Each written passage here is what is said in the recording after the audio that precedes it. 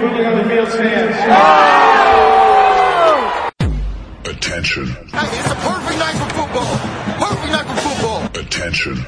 Das sind die Sofa-Quarterbacks mit der Sportradio 360.de Extravaganza zur National Football League. Overtime nicht ausgeschlossen, aber garantiert 4 Quarter mit exzellentem Passspiel, bemerkenswerten Rushes und roten Flaggen, die unsere Special Team Coaches den Umpires entgegenschleudern. Still not in and now in for the touchdown, no flags. Unbelievable. Und hier ist der Mann, der Tim Tebow persönlich die Beichte abnimmt. Nicolas Martin. Let's go. We gotta go to work. Sport 360, die Sofa Quarterbacks, College Football, alle wieder zurück in Europa, alle zurück in den Ländern, wo sie zu Hause sind, deshalb hoffentlich weniger Tonprobleme als letzte Woche und inhaltlich auf dem gewohnt hohen Niveau. Wir haben viele Upsets gesehen, wir haben schon die erste Trainerentlassung, volles Programm also rund um diese Woche 2 in der College Football Saison 2022. Und weil so viel los war, ist das Sofa direkt auch wieder voller. Hallo Christian. Es kommen gute Zeiten, denn mir wird was gesteckt. Es wird kein Winter kommen, denn der Frost ist schon weg. Hallo zusammen. Das gefällt mir.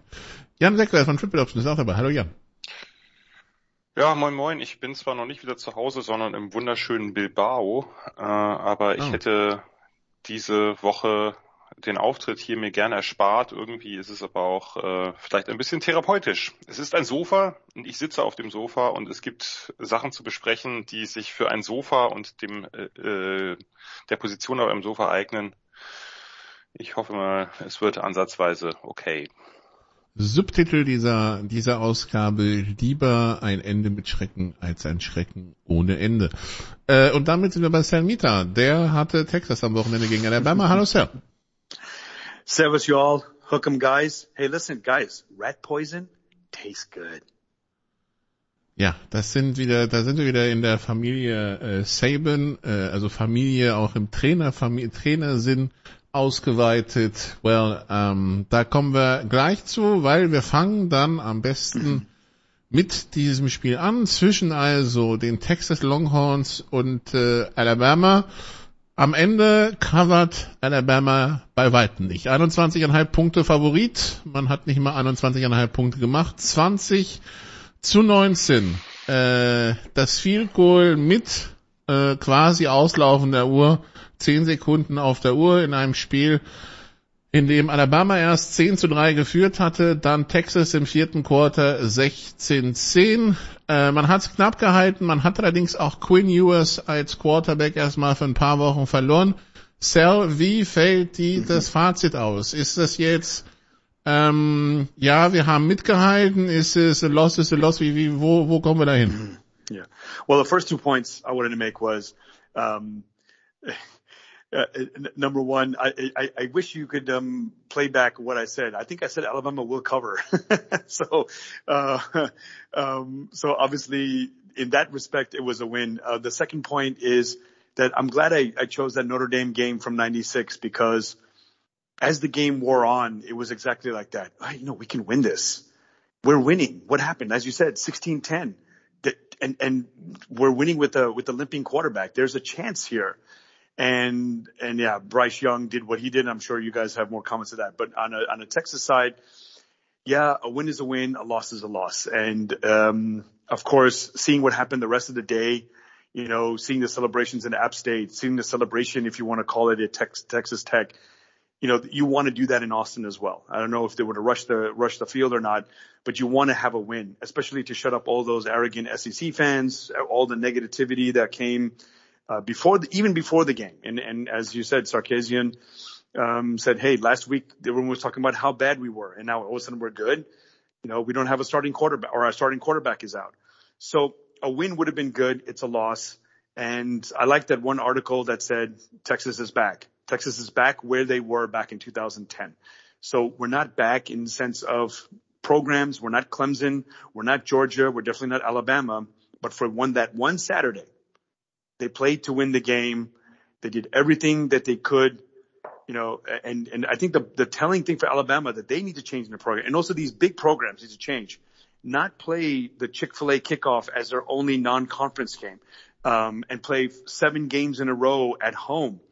They need to play in Austin. They have to play in Eugene. They have to play in Bloomington. They have to go to these places and really play. But see, because of money, because of TV, Alabama's playing in Atlanta. Alabama's playing at home. Then Alabama plays in the bowl game. So, programs like that are not used to it.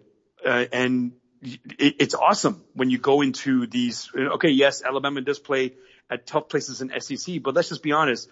Their winning streak in the SEC West and in the SEC totally, it doesn't matter where they go. Their fans are there and it's just as loud. So, for them, they need to fix that. But as a Texas fan, I'm proud that we didn't embarrass ourselves.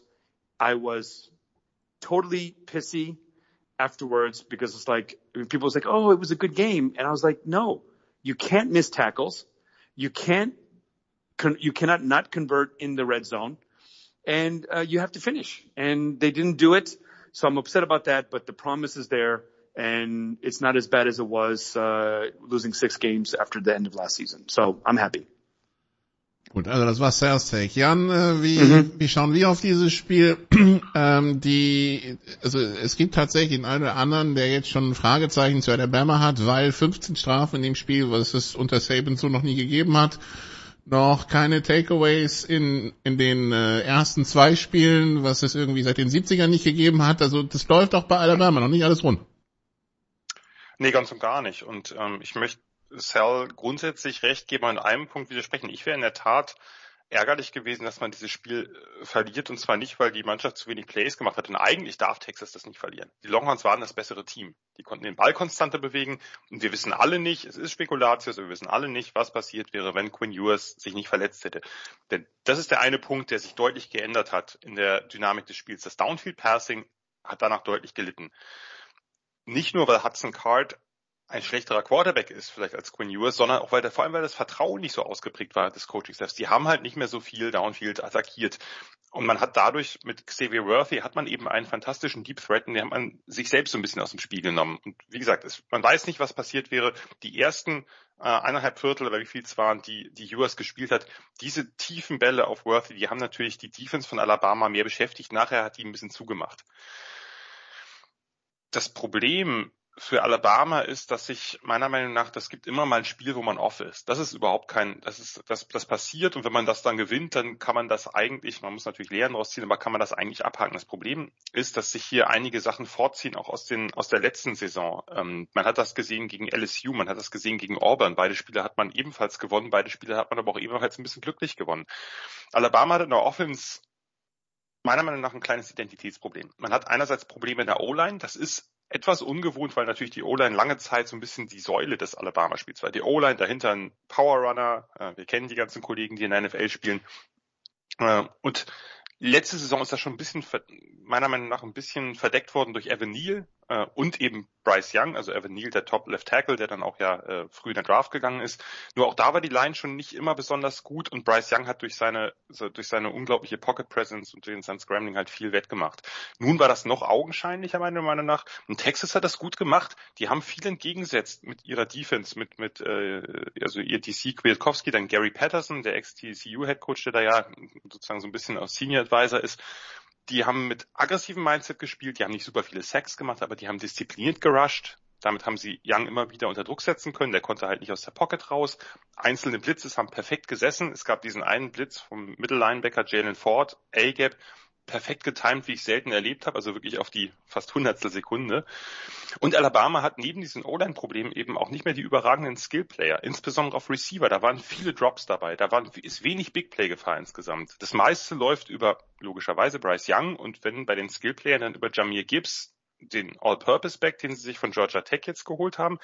Das ist eine gute Waffe, aber wenn dein Running Back quasi die entscheidende Matchup-Waffe auch im Passspiel ist, dann ist irgendwas, dann muss man halt umstellen. Und man hat eben nicht mehr diese Top-Receiver der vergangenen Jahre. Ich vermute, dass sie den Tight End Latu, der kam jetzt von Verletzung zurück, ein bisschen mehr einbinden. Aber die Offense ist unrund. Die ist halt ein bisschen beschönigt worden, auch die Lauf-Offense durch diesen einen langen Lauf-Touchdown von Jace McClellan. Aber auch das hat nicht besonders gut funktioniert. Und dazu kam einfach diese Sloppiness, unfassbar viel Penalties, so habe ich die Tide schon lange nicht mehr gesehen. Und wie gesagt, diese Spiele, wo sie nicht gut exekuten, die häufen sich in jüngerer Zeit. Früher hat man vielleicht nicht die Bombenpassattacke gehabt, aber man hat das Spiel physisch dominiert. Man hat halt sich nicht irgendwie selbst Löcher gegraben. Und das hat mich schon ziemlich verwundert, muss ich sagen, dass das jetzt nochmal so auftaucht und auch über das ganze Spiel über nicht gefixt werden konnte. Auf der anderen Seite, vielleicht 3 Sätze noch zur Alabama Defense. Die war insgesamt natürlich okay. Die sah aber, also die Texas Offense fand ich sah gut aus bis zur Ewers-Verletzung. Danach hat man so ein bisschen eben die Handbremse angezogen. Die O-Line war wirklich stark. Hätte ich nicht erwartet, wie gut man diesen Monster-Pass-Rush um Will Anderson und Dallas Turner und so unter Kontrolle bringen kann. Die haben gerade in der ersten Halbzeit nicht viel Szenen gehabt. Texas hat halt im Laufspiel nicht genug in Gang gekriegt. Man hätte vielleicht Bijan Robinson noch öfter als Receiver einsetzen können. Das tiefe Ding, das eine, was er da gefangen hat, das war ja wirklich ein Receiver-Move. Also die Catching-Skills sind schon enorm. Und letztlich war es dann einfach, es gab halt ein paar Killer, die diese Überraschung verhindert haben, die sehr gut möglich gewesen wäre. Der Drive vor der Halbzeit, wo sich Sarkisian für das 20 Yard Field Goal entscheidet, anstatt auf den Touchdown zu gehen. Und das geht daneben. Das ist natürlich im Nachhinein leicht zu sagen. Ich hätte vorher mehr Risiko genommen. Ich kann verstehen, weil es ein Low-Scorer war. Ich habe erwartet, dass es keiner bleibt. Aber wenn es ein Low-Scorer bleibt, dann kann man natürlich die Punkte mitnehmen. Ja, auf der anderen Seite, also 20 Yards auf dem Level erwarte ich, dass er drin ist. Ja, auch wenn es College ist. Aber bis 30, 35 müssen die sitzen.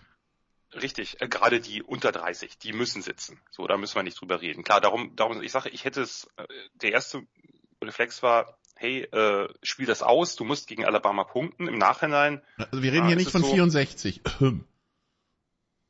64 Yards. Oder hast du es nicht mitbekommen? Ja, natürlich. Ich war gerade bei 1964 und war verwirrt.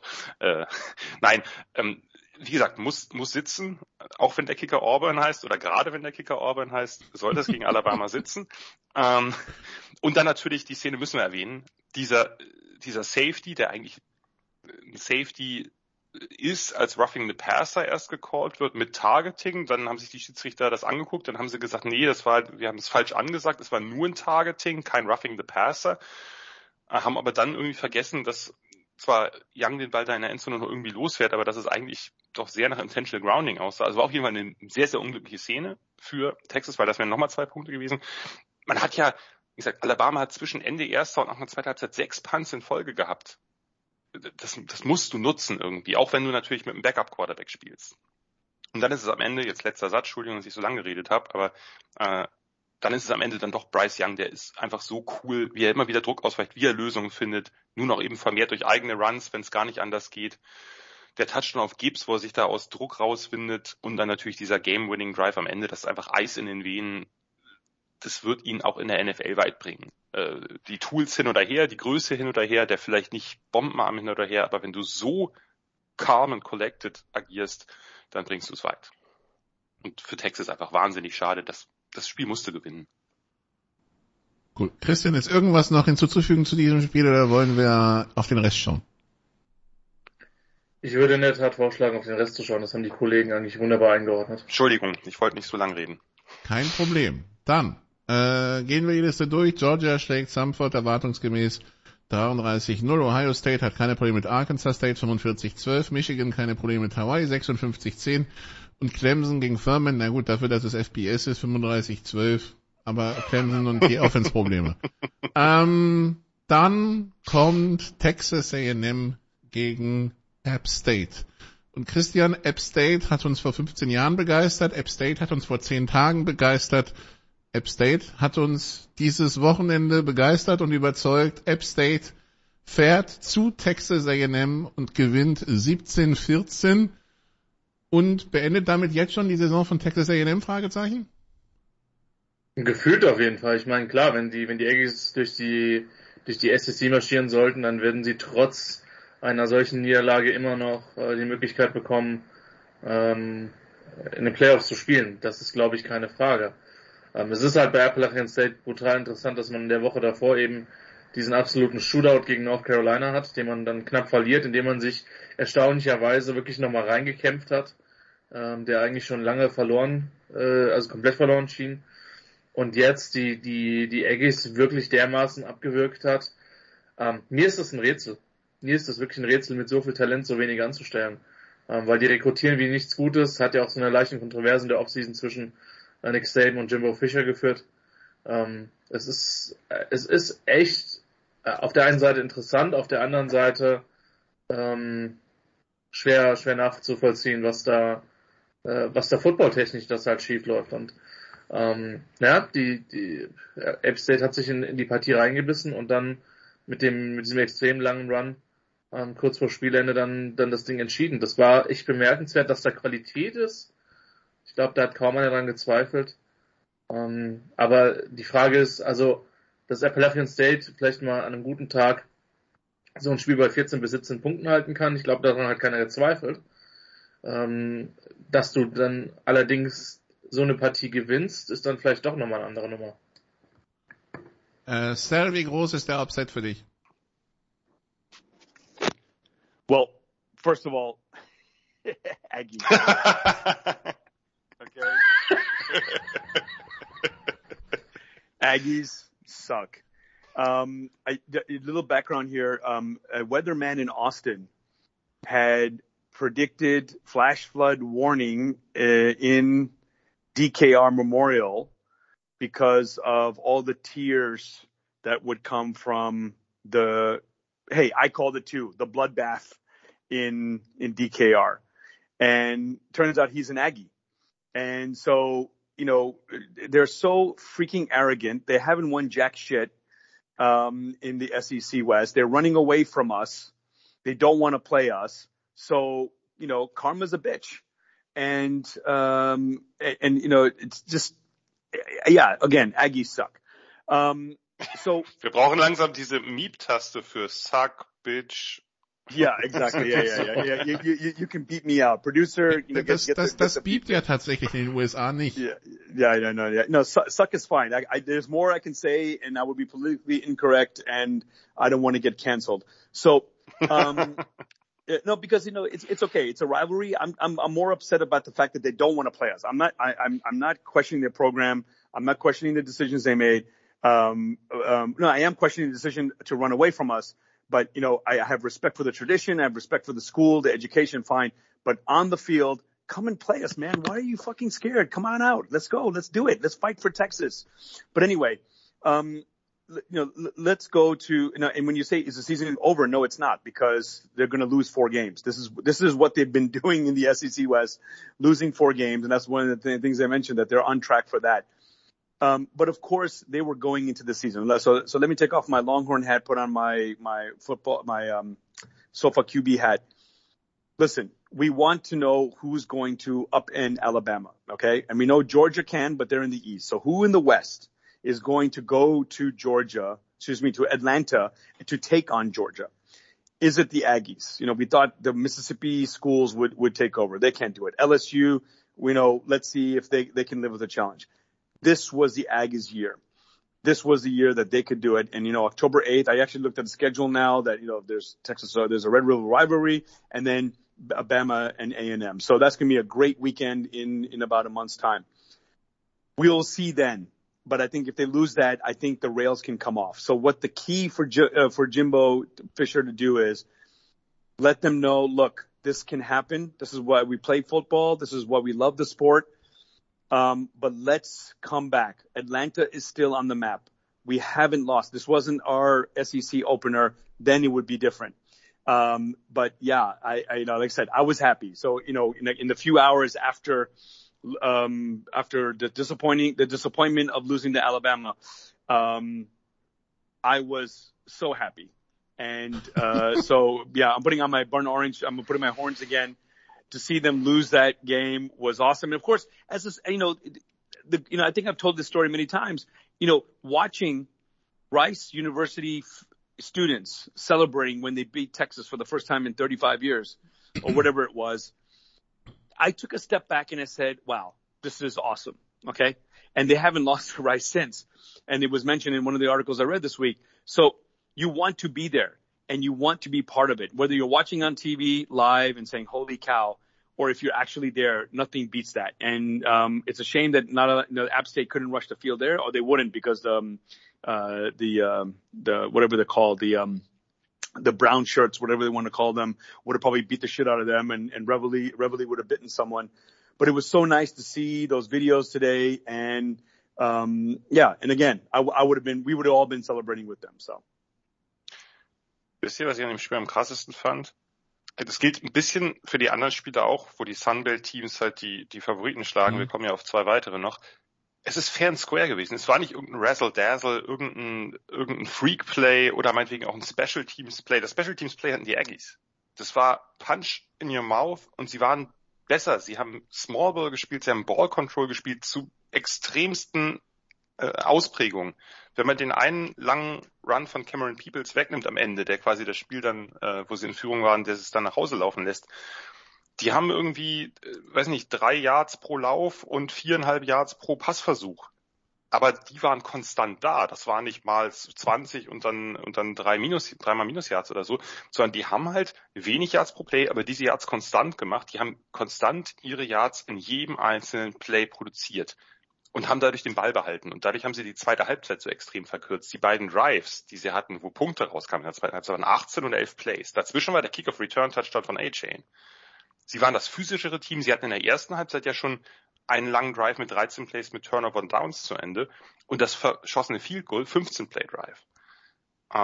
Das Ganze auch noch ohne ihren Big Play Runner und ihre beste Offensivwaffe Nate Noel. Das muss man auch dazu erwähnen. Die haben Cameron Peoples im Big Back spielen lassen und 2 Backup Running Backs und haben damit das Spiel halt kontrolliert über die Line gegen eine zwar neu formierte, aber hochtalentierte von den Recruiting Stars D-Line der Aggies. Und das finde ich schon bemerkenswert, weil es eben nicht darum ging, geil, irgendwie ein Double Reverse Pass oder irgendwas, was dann in so einem Low-Score den Ausschlag gibt, sondern die haben die geschlagen, weil sie einfach physischer waren, weil sie besser in den Trenches waren. Und ja, die A&M Offense spottet weiter jeder Beschreibung. Die O-Line mit Problemen, aber weiter größte Baustelle Quarterback, Outside Passing Game. Es kann nicht alles über den Running Back A-Chain, über den Slot Niles Smith laufen. Sie haben mit Evan Stewart jetzt einen talentierten Receiver, der sein Talent wirklich auch deutlich zeigt. Aber so eine Fußlammer Offense, die haben ja keine 200 Yards geschafft in dem Spiel. Die haben den Ball keine 20 Minuten gehalten und hatten noch ein paar Mal Glück. Dieser Roughing the Passer Call bei 3. und 20 vor dem Missed Field Goal, was dann ausgeglichen hätte, war, sagen wir mal, höchstens ein kleiner Schubser. Das fand ich eigentlich das Krasseste, dass App State das Spiel gewonnen hat, weil sie einfach den physischeren Football gespielt haben als A&M.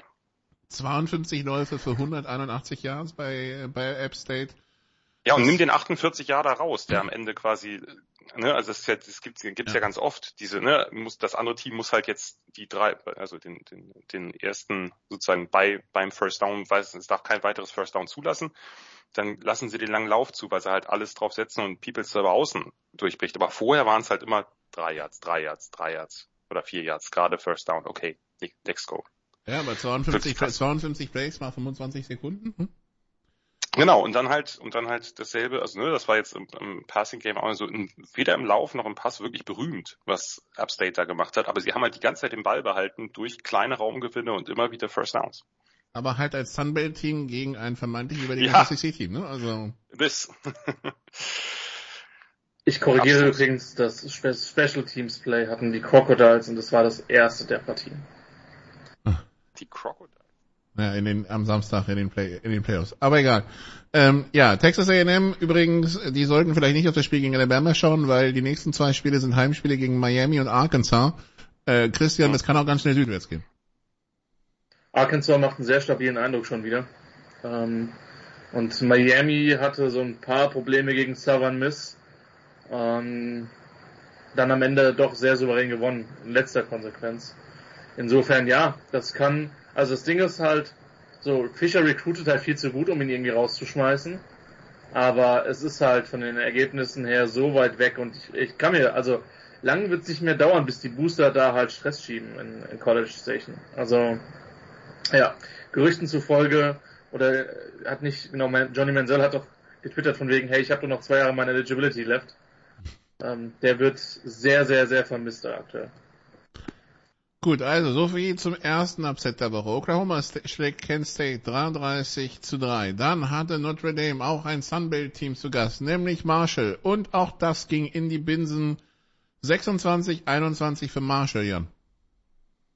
Ja, ist für mich eigentlich noch der größere Upset, muss ich ehrlich sagen. Also sind beides große, aber das hätte ich nie erwartet, dass Marshall zu Notre Dame fährt und South Bend da irgendwie das Ding gewinnt. Das war für mich nicht vorstellbar, gerade natürlich auch nach diesem doch sehr beherzten Auftritt von Notre Dame gegen Ohio State. Marshall hat das verdient gewonnen. Die kamen mit einem guten Plan in der Offense. Die haben das Spiel horizontal aufgezogen, viele Quick Passes, viele Screens am Anfang, schnelles Passing, um Isaiah Foskey, den Top Rusher und die anderen guten Defender in der Line zu neutralisieren. Das hat super geklappt. Sie haben mit Henry Colombi einen mittlerweile weit gereisten Quarterback, der echt kein Worldbeater ist oder sowas, aber das einfach gut umgesetzt hat. Und dann viel gelaufen über Kalen Laybourne, den ehemaligen Five-Star-Prospect von FSU. Der hat wirklich ein paar spektakuläre Läufe gezeigt und auch da muss man immer wieder, Rasheen Ali, der beste Rusher, ist momentan nicht mehr im Team. Das heißt, auch hier fehlte eigentlich die wichtigste Offensivwaffe. Und das also für mich ein absolut verdienter Sieg. Bei Notre Dame habe ich den Eindruck, die wissen immer noch nicht so recht. Das war ja beim Ohio State Spiel auch schon so, was sie mit Tyler Buckner in der Offense anstellen wollen. Das wirkt alles ein bisschen ohne Rhythmus. Sie haben keinen richtig guten Power Runner, der fürs System wichtig ist, dass er dreckige Yards rausholt. Die kriegen das Laufspiel von Buckner selbst nicht so recht an Start. Sie haben Probleme im Passspiel außerhalb von Michael Mayer, zu wenig konstantes Spiel über Außen und vor allem zu wenig Downfield. Da gab es durchaus Chancen auf Plays, die wurden dann von Buckner überworfen. Insgesamt passt es in dieser Offense nicht. Und dennoch, wenn du im vierten Viertel 15-12 führst, eigenen Ballbesitz bekommst in guter Feldposition, dann müsstest du, auch wenn du dich schwer getan hast, so ein Ding eigentlich nach Hause bringen. Sie kriegen den Ball nicht bewegt. Gegen Marshall. Sie kriegen den Ball nicht bewegt. Am Anfang, da gehen sie ja sogar noch eine Fourth Down Conversion. Und dann geht nichts mehr. Und dann kommt dieser Sieg-Drive mit diesem spektakulären Lauf von Laybourne mittendrin. 94-Yard-Drive. Darf auch nicht passieren. Und dann, also die Picks von Tyler Buckner waren wirklich auch mies. Das waren zweimal späte Würfe auf Hitches oder Hooks. Das erste Mal gegen Off-Coverage, da kann der Cornerback Micah Abram wirklich gemütlich auf den Ball breaken. Beim zweiten Mal ist es sogar gegen Press, aber der Ball kam halt so spät, dass Stephen Gilmore, lustigerweise der Bruder von Stephon Gilmore, ich stelle mir das mit den Vornamen so ein bisschen schwierig vor, aber gut, ist nicht meine Wahl. Der Ball kommt so spät, der konnte sich umdrehen quasi in Pressman und den Ball dann abfangen. Also das war gar nichts und auch da würde ich sagen, Marshall war das bessere Team. Gut, jetzt dazu noch die Katastrophe. Tyler Buckner mit Schulterverletzung raus am Ende. Drew Pine, der Ersatzquarterback, muss jetzt die Saison wahrscheinlich bestreiten. Hat dann auch erstmal einen fürchterlich üblen Pick geworfen, wo er einen einsamen Linebacker in der Zone übersieht. Das ist alles nicht einfach für Marcus Freeman. Wie gesagt, ich halte ihn nach wie vor, das ändert sich natürlich ein Spiel nicht für einen exzellenten Coach und auch für ein großes Talent, aber der muss sich vorsehen. Der ist jetzt mit 2 Niederlagen gestartet, eigentlich mit 3 Niederlagen, inklusive des Bowl Games letztes Jahr. Das ist, glaube ich, noch keinem Notre Dame Coach vorher passiert. Auch hier, jetzt ohne Starting Quarterback, kann das schnell südwärts gehen. Und der Spielplan ist nicht einfach, also California, North Carolina, BYU, Stanford, UNLV, Syracuse, Clemson, Navy, Boston College, USC auswärts. Ja, bei Notre Dame da sind nie so richtig viele Cupcakes dabei, ne? Ja, aber eben drum. Also, und jetzt bist du ein bisschen verunsichert. North Carolina will bestimmt noch Wunden lecken wegen des App State Spiels. BYU kommen wir gleich zu. Clemson ist Clemson und USC strebt ja auch etwas mehr nach oben als die letzten Jahre. Also ja. Das könnte spannend werden. Also schauen wir mal auf Notre Dame. Dann hatten wir es letzte Woche besprochen, dieses Spiel um 4 Uhr morgens zwischen BYU und Baylor, und es hat versprochen, es hat gehalten, was wir uns davon versprochen hatten, nämlich BYU gewinnt gegen Baylor 26-20 nach doppelter Overtime und damit schon mal Baylor schon mal die erste Niederlage kassiert und BYU mal wieder ein Statement gesetzt. Yeah, and it went into overtime, and it shows. Yeah, we talked about, this was me the quality. It was the best matchup on paper, and yeah, I think both teams delivered on that respect. But it was really nice to see, along with the U of H Texas Tech game, that this is the future of the Big 12 -4 at the moment, and then when they become I guess you can't call them the Big Eight because there's Texas teams in there, but yeah, it's Baylor will definitely drop, but they have a chance, of course, in their conference to get there, and BYU can show some promise going into the Big 12, and I would say that they stormed the field there as well. Again, this was I don't know what's going on. Maybe because people are just like tired of being at home, and now they're happy to be in the stadium. I was in the arena yesterday in Munich, the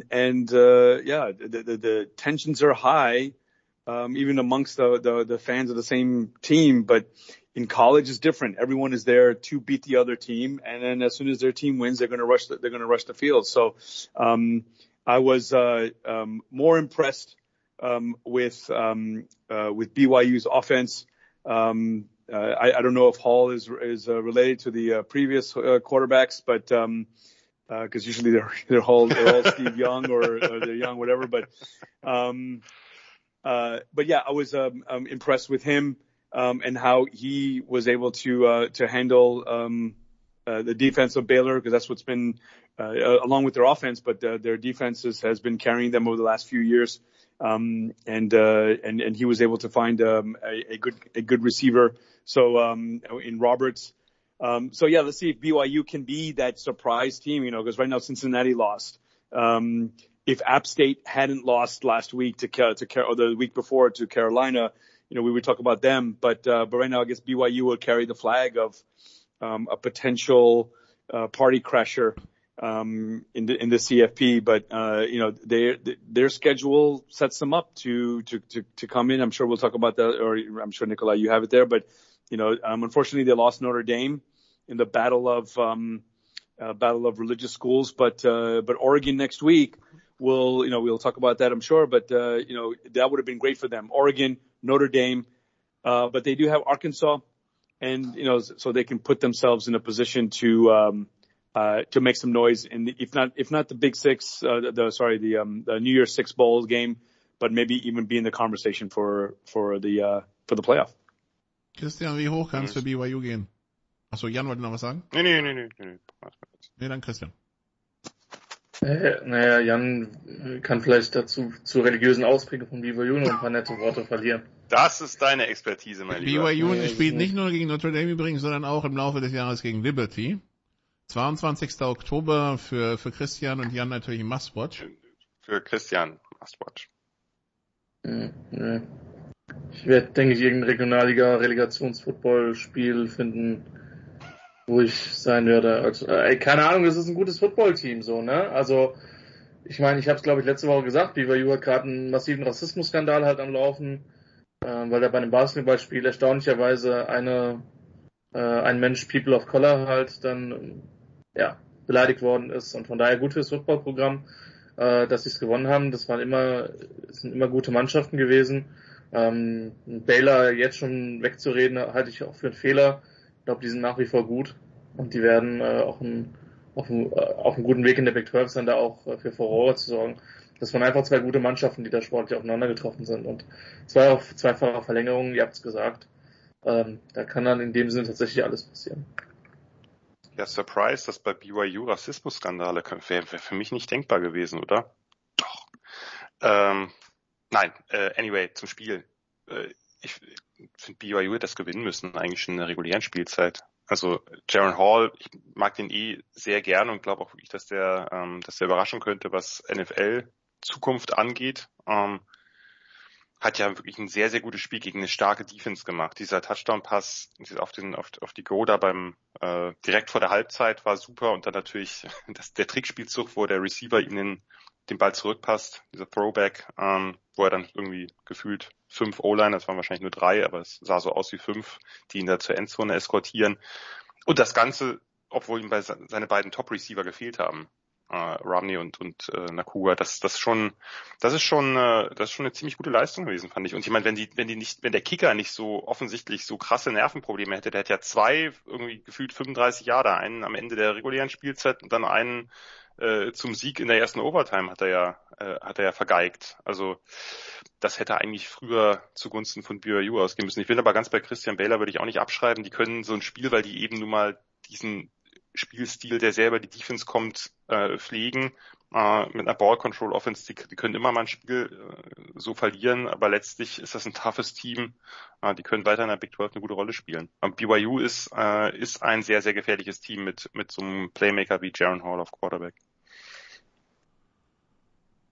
Gut, dann also so viel zu Baylor gegen BYU. USC schlägt Stanford 41-28 auswärts. Oklahoma State schlägt Arizona State 34-17. Florida hat Kentucky zu Gast. Christian, SEC East ist ja was für dich und verliert 26-16. Ja, und damit ist irgendwie so das ganze gute Gefühl, das man nach dem Sieg gegen Utah hatte, wahrscheinlich schon ein bisschen wieder weg. Naja, die Heisman-Kampagne von Richardson hat einen leichten Hit abbekommen in dem Spiel. Es sind jetzt zwei sehr, sehr interessante Quarterbacks, die da gegeneinander gespielt haben im Rahmen ihrer Teams, eben auch mit Will Levis, der ja von vielen deswegen auch im Fokus war, weil man wusste, letztes Jahr sind sehr viele O-Liner im Draft und dann hat man sich halt den Quarterback angeschaut und hat gesagt, ja, der kann ja eigentlich auch ganz gut den Ball da rumwerfen und macht wenige Fehler. Also da waren schon die Augen relativ stark eben entsprechend auch auf ihn. Ja, also mit Sicherheit eine Enttäuschung für Florida. Sah dann im zweiten Viertel so aus, als wenn man das Spiel in den Griff bekommen hätte, insbesondere nach dieser wunderschönen Safety. SEC East liefert einfach jedes Mal ab. Ja. Aber dann hat Kentucky das eben auch mit Physis gemacht, hat in der zweiten Halbzeit gar keine Punkte mehr zugelassen und ich kann nur den Hut ziehen, was Stoops da seit Jahren abzieht. Die waren absolut der Bodensatz der SEC. Und das ist echt eine bemerkenswerte Vorstellung schon wieder gewesen. Und ja, es ist also für Florida mit Sicherheit unbefriedigend. Nicht nur mit Sicherheit, sondern definitiv unbefriedigend. Für mich auch definitiv eine Überraschung, weil so Kentucky hat viele Leute in Draft verloren und da war eigentlich wirklich mit einer Regression zu rechnen. Aber die machen es bis jetzt herausragend gut schon wieder. Und das ist schon wieder ein Quality-Win und ja, vielleicht sind sie am Ende doch wieder, und das meine ich jetzt wirklich als Kompliment, das zweitbeste Team der SEC East. Spiel gegen Georgia am vorletzten Spieltag. Zu Hause. Ansonsten, ja. Sehe ich trotzdem nicht, dass sie das gewinnen. So, selbst mit dieser guten Mannschaft aus dem letzten Jahr waren sie da ja, hat Georgia da ja auch gut zugegebenermaßen mit vermutlich einer der krassesten Defenses der letzten Jahre einfach die Tür zugehauen, aber trotzdem. Also da habe ich schon echt Respekt vor, was da seit 1-2 Jahren, was da wirklich passiert. Aber halt Missouri, Vanderbilt, South Carolina, ja. Das Krasse finde ich, dass Stoops ja so ein bisschen als kleineres Team musst du überlegen, was du machst, also als ein Team, was jetzt nicht so die ganz krassen Recruiting-Erfolge verzeichnen kann, weil es einfach eine Basketball-School ist, dass er sich für einen Weg entschieden hat, der ja eigentlich quasi den Weg der nicht weit weg ist von dem Weg, den Alabama früher beschritten hat oder so, nur in kleiner, einfach wirklich so ein physisches Power-Team da hinzustellen, was einfach jedem Gegner den Nerv raubt, wenn der nicht klar besser ist oder wenn der eben so eine legendäre Defense hat, wie das Georgia hatte. Das Spiel, mir hat das super viel Spaß gemacht. Das ist eine der wenigen Sachen, die mir an diesem Wochenende sehr viel Spaß gemacht haben, um das gleich vorwegzunehmen. Das war einfach extrem intensiv, aggressiv und irgendwie ist aus diesem Duell der beiden NFL-Prospects, Anthony Richardson und Will Levis, ist dann quasi aber eher ein Duell der Trenches geworden, vor allem der beiden Front Sevens oder Front Six und Front Sevens. Zu Beginn war Florida vorn mit dieser krassen D-Line um Brandon Cox und Javon Dexter und auch Justice Boone, der andere Defensive End, hat ja diesen einen ultra harten Hit auf Levis da rausgehauen, wo er wirklich unterm Kinn trifft. Und krass, dass Levis da einfach aufgestanden ist und weitergespielt hat. Naja, so wurde er erst auch als Targeting untersucht. Und die Wildcats haben ja auch das Laufspiel nicht so gut in Gang bekommen. Levis hat wenig Zeit gehabt. Du hast es angesprochen, Christian. Es wirkt so ein bisschen so, als ob die O-Line dieses Jahr zum ersten Mal seit vielen Jahren so ein bisschen kleinerer Problemfall bei den Wildcats ist. Das war sonst immer die große Stärke. Man hat auch nicht so viel Deep Shots genommen. Man hat Levis da ein bisschen den Ball aus der Hand genommen. Es gab diesen einen tiefen Ball auf den Key, diese Post-Route zum Touchdown, und sonst hat man eher die schnellen Pässe nach außen, gerade auf die Tight Ends gesetzt. Aber im Lauf des Spiels hat halt Kentucky gefühlt immer mehr Zugriff bekommen. Und bei den Gators ging durch die Luft wenig. Im Laufspiel waren sie am Anfang besser, aber trotzdem muss man sich die Frage stellen, gerade als das dann nicht mehr so gut lief, warum hat man Anthony Richardson nicht mehr laufen lassen? Denn letztlich waren die entscheidenden Plays dann nachher seine beiden Interceptions. Ne? Beim 16:7, wo sie durch den Safety von dir angesprochen wieder in Ballbesitz kommen, gibt es dieses Monster-Play von Jordan Wright, der den Pass in die Flat riecht, in die Flugbahn sich quasi bewegt und den Ball artistisch abfängt, der ja wirklich nur 3 Meter in der Luft war oder so. Überhaupt die Linebacker von denen waren einfach grandios gut. Nicht nur Wright, aber er dann am auffälligsten. Da hat also kein Josh Allen dabei, aber das ist wieder eine krasse Truppe, die sie da haben. Das scheint irgendwie wirklich ihr Ding zu sein, so in der 3-4 halt Linebacker zu entwickeln, entweder Pass Rusher oder eben Inside Linebacker. Und die Pass Rusher sind halt oft wie Wright oder auch J.J. Weaver, die sind halt oft sehr gut variabel einsetzbar, auch mal nach innen zu ziehen. Und dann das zweite Ding natürlich dieser ganz, ganz schlimme Pick-Six beim Stand von 16:16 auf Keydron Smith. Das darf Richardson nie werfen. Und ich weiß nicht, wie ihr es gesehen habt, danach hat ja Billy Napier, der Headcoach, zweimal die Fourth Downs in der eigenen Hälfte riskiert. Beim zweiten hätte ich es definitiv nicht mehr gemacht. Beim ersten, denke ich, kann man drüber streiten, weil du dir halt das Two-Possession-Game damit einfängst, wenn es nicht klappt. Beim ersten Mal verkickt der Wildcats-Kicker noch, beim zweiten Mal ist es dann mehr oder weniger durch, das Spiel. Auf der anderen Seite kann man natürlich sagen, seine Defense, das hat man gemerkt, die wurde merklich müde, die war halt sehr, sehr viel auf dem Platz. Vielleicht wollte er die damit so ein bisschen entlasten. Nur in der Offense ist halt so wenig gelaufen, dass ich bei beiden Fourth Downs jetzt nicht gerade sehr große Hoffnung hatte, dass sie das schaffen. Also die Offense von Florida war ja in der zweiten Halbzeit einfach kaum noch existent, bis auf diesen riesen Bock von Richardson. Tja, also Florida jetzt 1-1, Kentucky 2-0 und dann schauen wir mal, was in dieser ACC East noch passiert. Utah schlägt Southern Utah 73-7, Michigan State schlägt Akron 52-0, Miami schlägt Southern Miss 30-7, Arkansas schlägt South Carolina 44-30 und dann kommen wir zu Pittsburgh gegen Tennessee. Tennessee gewinnt nach Overtime 34-27 in Pittsburgh. Sal, ist das jetzt ein Upset oder nicht? Oder was ist das?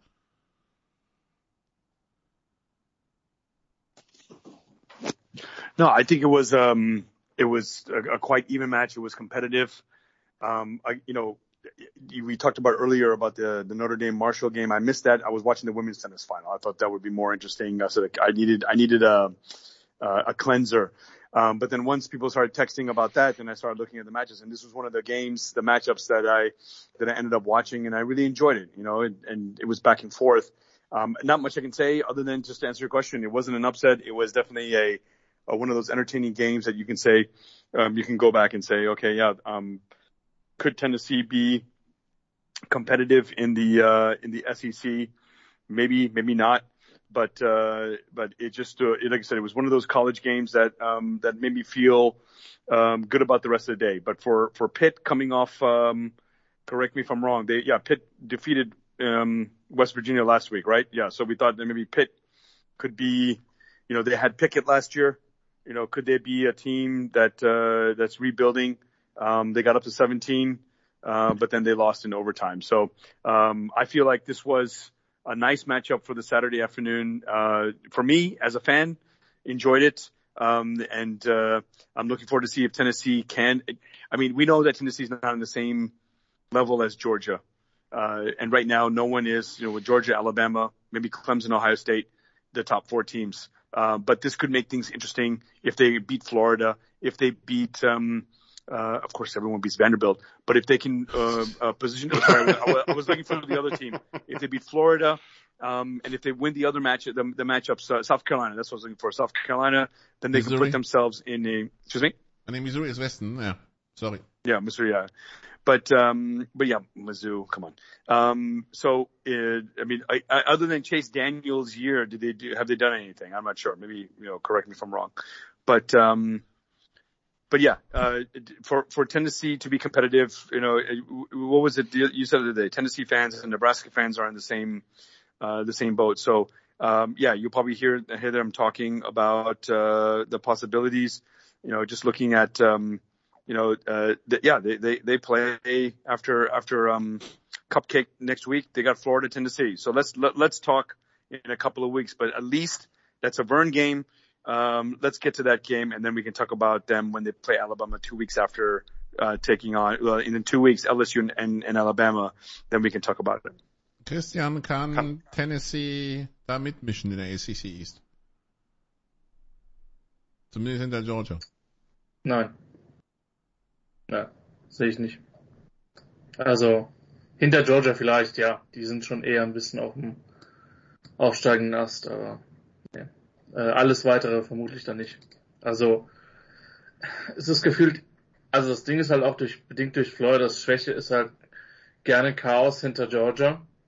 Und ich habe den Eindruck, dass Tennessee wirklich etwas auf dem aufsteigenden Ast ist, aber das müssen sie halt über die Saison noch gegen SEC-Konkurrenz beweisen. Ich bin ein bisschen optimistischer, aber wahrscheinlich auch nur ein bisschen. Also das Spiel übrigens, wer sich's anschauen will, nochmal die Highlights, kann ich nur empfehlen. Fun Game, bin ich ganz bei Sal, hat richtig Spaß gemacht. Schade, dass Pitt Keaton Slovis den Quarterback verloren hat dann in der zweiten Halbzeit. Das hat sicherlich kleinere Auswirkungen auch gehabt. Wir hatten bei ein paar Spielen, haben wir ja schon darüber diskutiert, dann eben, dass die Starting Quarterbacks ausgefallen sind. Das ist leider immer etwas bedauerlich. Trotzdem Tennessee mit Hendon Hooker ist einfach ein krasser Playmaker in Run und Pass. Mit Cedric Tillman hat er einen super Size-Speed-Receiver. Das macht richtig viel Spaß. Ich kann mir schon vorstellen, dass die in der SEC East dem einen oder anderen Team ungemütlich werden können. Ich würde auch nicht ausschließen, dass wir da Zweiter werden. Nur klar, Georgia ist klarer Favorit hier. Das ist ein Team auf dem aufsteigenden Ast. Gerade in diesem Jahr mit Hooker könnte ich mir vorstellen, da geht was. Da geht was nach relativ weit oben. Nicht ganz weit oben, aber relativ weit oben. Sie müssen natürlich solche Spiele wie das jetzt gegen Pitt, was sie geschafft haben, solche engen Dinger müssen sie natürlich dann gewinnen, damit sie irgendwie zumindest ein bisschen Druck aufbauen. Aber ich würde es nicht ausschließen. Mit 2 Fumbles und einem geblockten Punt in der zweiten Halbzeit dann noch ein bisschen Glück gehabt, Tennessee, ne? Dass sie das doch noch gewinnen. Also in der ACC dachte ich, das wäre nicht passiert. Ist richtig. Andererseits hat sich Pitt auch super schwer getan, mit Nick Paddy den Ball dann zu bewegen, und Tennessee hat auch viel liegen lassen. Cedric Tillman super Spiel gemacht, aber hat auch 2 ganz, ganz üble Drops drin gehabt oder so. Also das hat sich, glaube ich, so ein bisschen die Waage gehalten.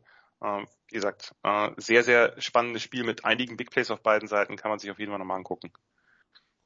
Dann North Carolina State schlägt Charleston Southern 55-3. Und dann kommen wir also ich meine, wir haben jahrelang die SEC East als Sorgenkind ausgemacht. Vielleicht müssen wir jetzt die Big Ten West da in diese Liste packen, weil das war jetzt auch nicht famos am Wochenende. Wir fangen an mit Wisconsin, Jan, die gegen Washington State 14-17 verlieren.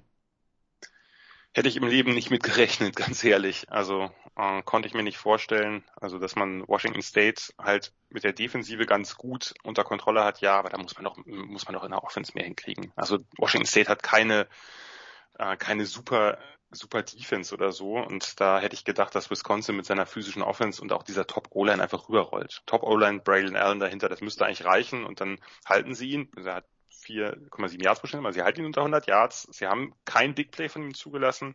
Von daher Wisconsins Offense in der Hinsicht ein bisschen unter Kontrolle gehabt. Und hat selber ein paar Plays gemacht. Also Cameron Ward, war ja sehr, sehr neugierig. FCS Gunslinger, der dann zu Washington State gewechselt ist, ob der jetzt irgendwie auch in der FBS da groß rockt, das hat er jetzt noch nicht so getan. Nicht den Einstand gehabt, den ich mir erhofft hatte, aber die Cougars mit einem überraschend guten Start. Und natürlich hat man da einen ausgerechnet wieder drin, weil Nakia Watson, der Running Back, ist eigentlich der Big Back von Wisconsin gewesen, unter anderem Backup von Jonathan Taylor damals, der 2 Touchdowns macht, die beiden Touchdowns für die Cougars, laufen dann so ein Touchdown-Notfall-Play, wo er eigentlich zum Blocken drin bleibt, dann den Ball irgendwie doch, also sich über Außen anbietet, den Ball bekommt, einen Spin-Move macht und den Touchdown erläuft nach dem Catch. Sehr stranges Spiel insgesamt. Eigentlich dürfen die Badgers das nicht verlieren. Key in diesem Spiel war, und das kennt man von Wisconsin sonst nicht, Strafen. Richtig, richtig viele Strafen. Das passt eigentlich gar nicht dazu, weil sie ja eigentlich mit Execution, mit diszipliniertem Spiel, mit Toughness, mit Power gewinnen. Waren halt sloppy, haben auch 2 Field Goals verkickt. Gut, das eine war relativ lang.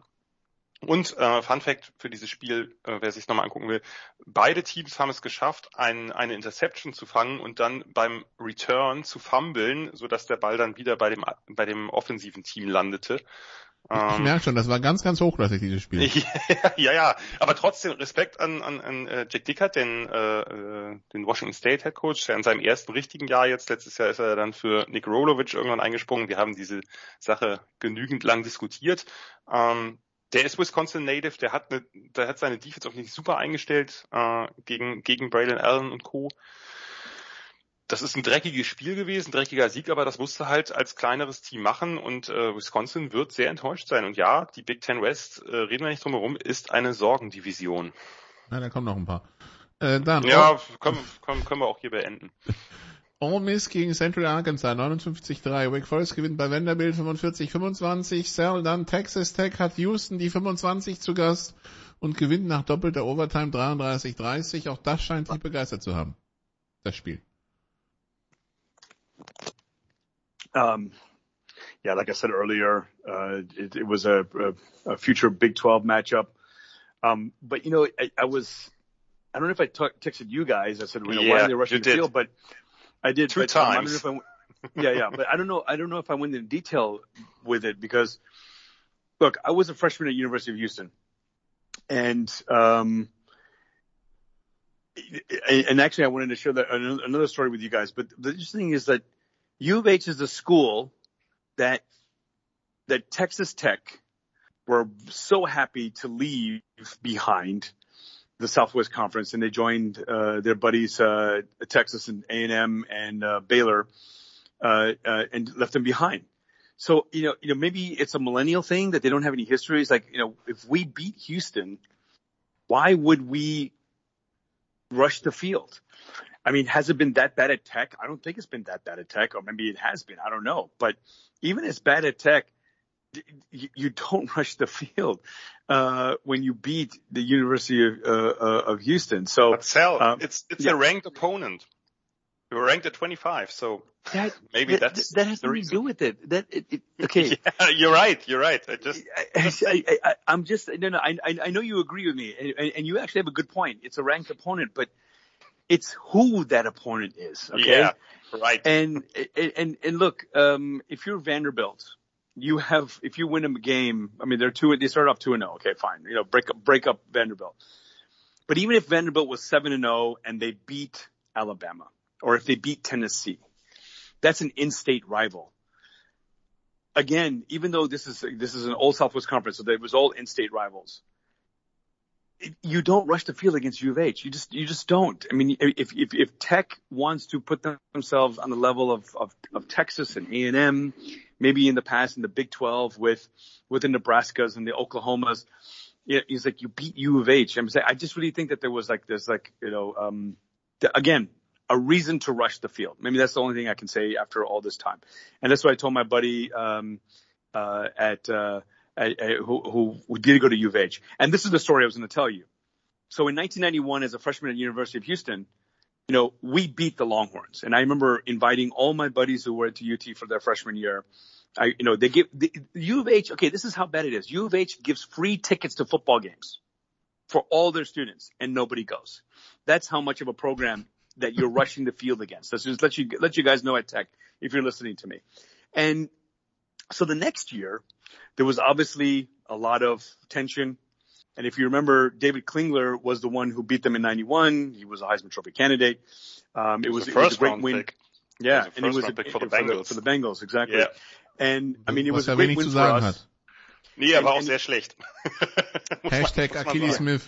War halt die Zeit der großen Air Raid Quarterbacks mit Andre Ware vorher auch bei Houston. Yeah. And if you remember, the biggest movie of the year was Terminator 2. So we said November 14th, 1991. Look it up, Nikolai, if I'm right. Judgment Day, and the Texas versus Houston, and we beat them. And I say we because I was a Cougar then. The next year we had Jimmy Klingler. We also had the run and shoot offense. What a game that was. It was like back and forth. Run and shoot, not air raid. Yeah, it was unbelievable. Running those bubble screens that we couldn't stop them at all. And I've been looking for the highlight of this. Norman Watkins intercepted Klingler on one of those misdirection. He would scroll out one way, throw the ball back the next way. He threw it. Norman Watkins intercepted it. Touchdown Texas. And you won't believe how many cups of ice and beer. It was wonderful. And what really sucks for my buddy who continued at U of H, who visited earlier when Houston scored, someone had thrown something and of course the cops came to him. He was so pissed off. He said, I fucking hate Texas. I hate you guys. And then of course, as soon as we scored, all these cups are flying everywhere. And he goes, hey, how come he's not kicking anybody else out? But that's what we did. We didn't rush the field. So that's my U of H story, is that we beat U of H, even though they're run and shoot, even though they can score 70 points on you, you still don't rush the field because at the end of the day, they're still a commuter school from Houston. When you beat the Aggies, when you beat Bama, then you can rush the field, but not against University of Houston. Mit Jimmy Klingler war die Run and Shoot aber dann auch schon am Ende ihrer großen Zeit bei Houston angekommen. Und das war kein besonders guter Quarterback mehr. Im Gegensatz zu Ware und David Klingler. Aber anyway, you're right. Ganz kurz nur, Texas Tech, 4. und 20 in der Overtime, verwandelt, dadurch am Leben geblieben. Kann man sich auch anstelle von Houston ein bisschen ärgern. Sollte man eigentlich dann nicht mehr zulassen, wenn das Spiel on the line ist und sonst natürlich auch nicht. Gut, also Texas Tech schlägt Houston gerankt. So, jetzt sind wir bei den Ungerankten. Positiv in der Big Ten West, wenn man so will. Minnesota entledigt sich relativ einfach von Western Illinois, 62-10. Nicht so positiv für die Big Ten West, Christian. Northwestern verliert gegen Duke 23-31. Ja, in Dublin gewonnen und gegen Duke verloren.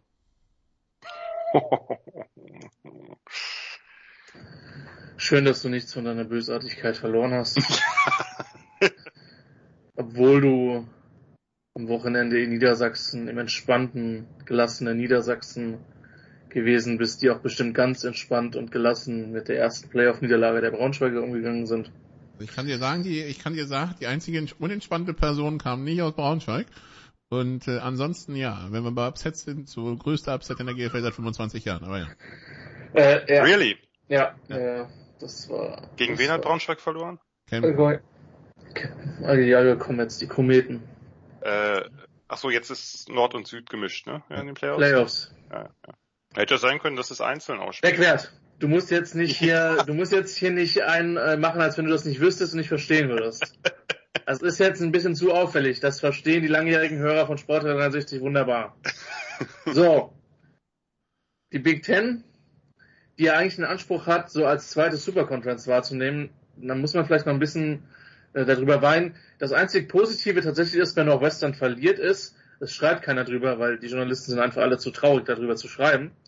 Ist natürlich ein absolutes Killer-Fumble, kurz davor den Ausgleich zu machen. Das ist halt echt ein wenig, es ist kein tieferer Tiefpunkt, aber es ist eine sehr, sehr bittere Niederlage. Gegen Duke, die abseits von David Cutcliffe tatsächlich gar nicht so schlecht aussehen, wie man das vielleicht vermutet hätte. Zyniker würden sagen, es war ein typisches ACC-Duell. So klassisches Samstagnachmittagsspiel, was dann halt entsprechend so entschieden wird auf einen Score. Aber prinzipiell muss man sagen, dass Duke da definitiv überrascht hat. Die sind aber auf einem besseren Weg, als ich das insgesamt vermutet hätte. Und Northwestern, ich habe eine kleine Schwäche für Fitzgerald, für das, was er da seit Jahren macht. Aber das war schon ein kleiner Downer, die Niederlage. Man muss es vielleicht nochmal besonders erwähnen. Evan Hull, der Running Back, läuft für 65 Yards, fängt 14 Pässe für 213 Yards, ist sowieso ein guter Receiver, so gut hat man ihn noch nie gesehen, und macht dann nach diesem unglaublichen Spiel, wo er fast 300 Yards Offense hat, halt Zentimeter vor der Goal-Line diesen Fumble. Das ist schon sehr bitter. Aber ansonsten gehe ich mit dir, ich habe auch eine kleine Schwäche für dieses Programm. Wenn es Nebraska in der Big Ten nicht geben würde, wäre hier Northwestern wohl mein Team der Wahl. Bei 60 Pässen in einem Spiel, ja? Ab und an haben sie halt so ihren Moment, wo sie ihre sehr lahmarschige Spread dann doch etwas öffnen. Also oft sind die Pässe ja recht horizontal angelegt und nicht besonders weit, aber das lag aber zum großen Teil wirklich an Evan Hull, der halt die ganzen Pässe gefangen hat und damit massig Yards gemacht hat. das haben sie irgendwie nicht, also ich meine, eigentlich ist es ja nicht so schwer, jetzt Running Back Pässe zu unterbinden, dass da jetzt jemand, der zwar ein guter Receiver aus dem Backfield ist und auch so ein Slasher ist mit Burst, aber dass der da irgendwie 14 Pässe für 213 Yards fängt, das, sag mal, ist jetzt schon etwas, was man durch Coaching vielleicht auch hätte etwas minimieren können. Aber Duke wird's egal sein, 2-0. 94 Offense Play von Northwestern, alles klar. Weil's geht. Wunderbar. Dann, und trotzdem verlieren. Und trotzdem verlieren, genau, ja, das war vielleicht nicht so. Dann, was haben wir noch? Kansas State schlägt Missouri 40-12. Dann gehen wir ein bisschen weiter runter. Ach so, genau. Bleiben Big Ten West Iowa gegen Iowa State. Wir haben letzte Woche schon gesagt mit Cell, Jan, der Spread ist minus 3,5. Das ist der Spread, nicht das Over-Under. Im Endeffekt, das ist ein krachendes 10-7 für Iowa State. Iowa macht seinen ersten Touchdown in diesem Jahr, aber das bleibt schwere Kost. Wer wurde jetzt gefragt? Jan. Ich. Ja. Natürlich Man muss auch sagen, dass dieser erste Touchdown zwar ein erfolgreicher Touchdown-Drive war, aber der ging über 16 Yards, nur weil sie vorher den Punt geblockt hatten. Also ein echter Touchdown-Drive sieht für mich auch immer noch anders aus. Das ist aber der längste Scoring-Drive in diesem Jahr für. Ja klar, was also ist auch der einzige Touchdown, den sie bisher erzielt haben. Das nach 2 Spielen gegen ein FCS-Team und hier in der Cyhawk-Rivalität gegen Iowa State ist schon sehr wenig. Und ich habe ja Anfang der Saison, ich muss es nicht jedes Mal sagen jetzt, aber mein Rant gegen Spencer der Field Goal Drive gegen South Dakota war 4 Plays, 5 Yards. Also sie haben quasi zweimal mit der Offense gescored in diesem Jahr und dabei 21 Yards gemacht.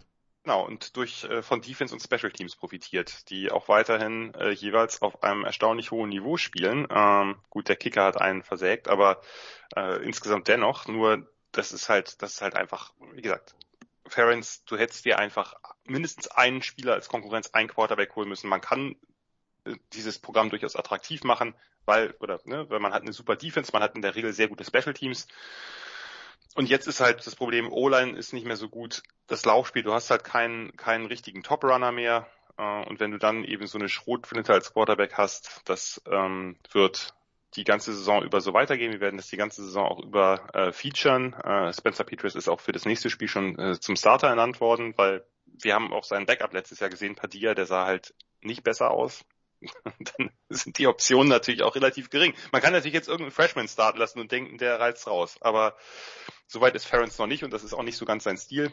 Aber viel schlimmer kann es doch nicht werden, selbst mit einem Freshman. Viel schlimmer kann es nicht werden, außer du nimmst dem Starter jetzt noch das letzte bisschen Selbstbewusstsein und danach wird er quasi, weiß ich nicht, der kann ja auch nicht laufen, also er ist ja unbeweglich. Das heißt, du kannst ja nicht mal irgendwie dadurch was rausreißen.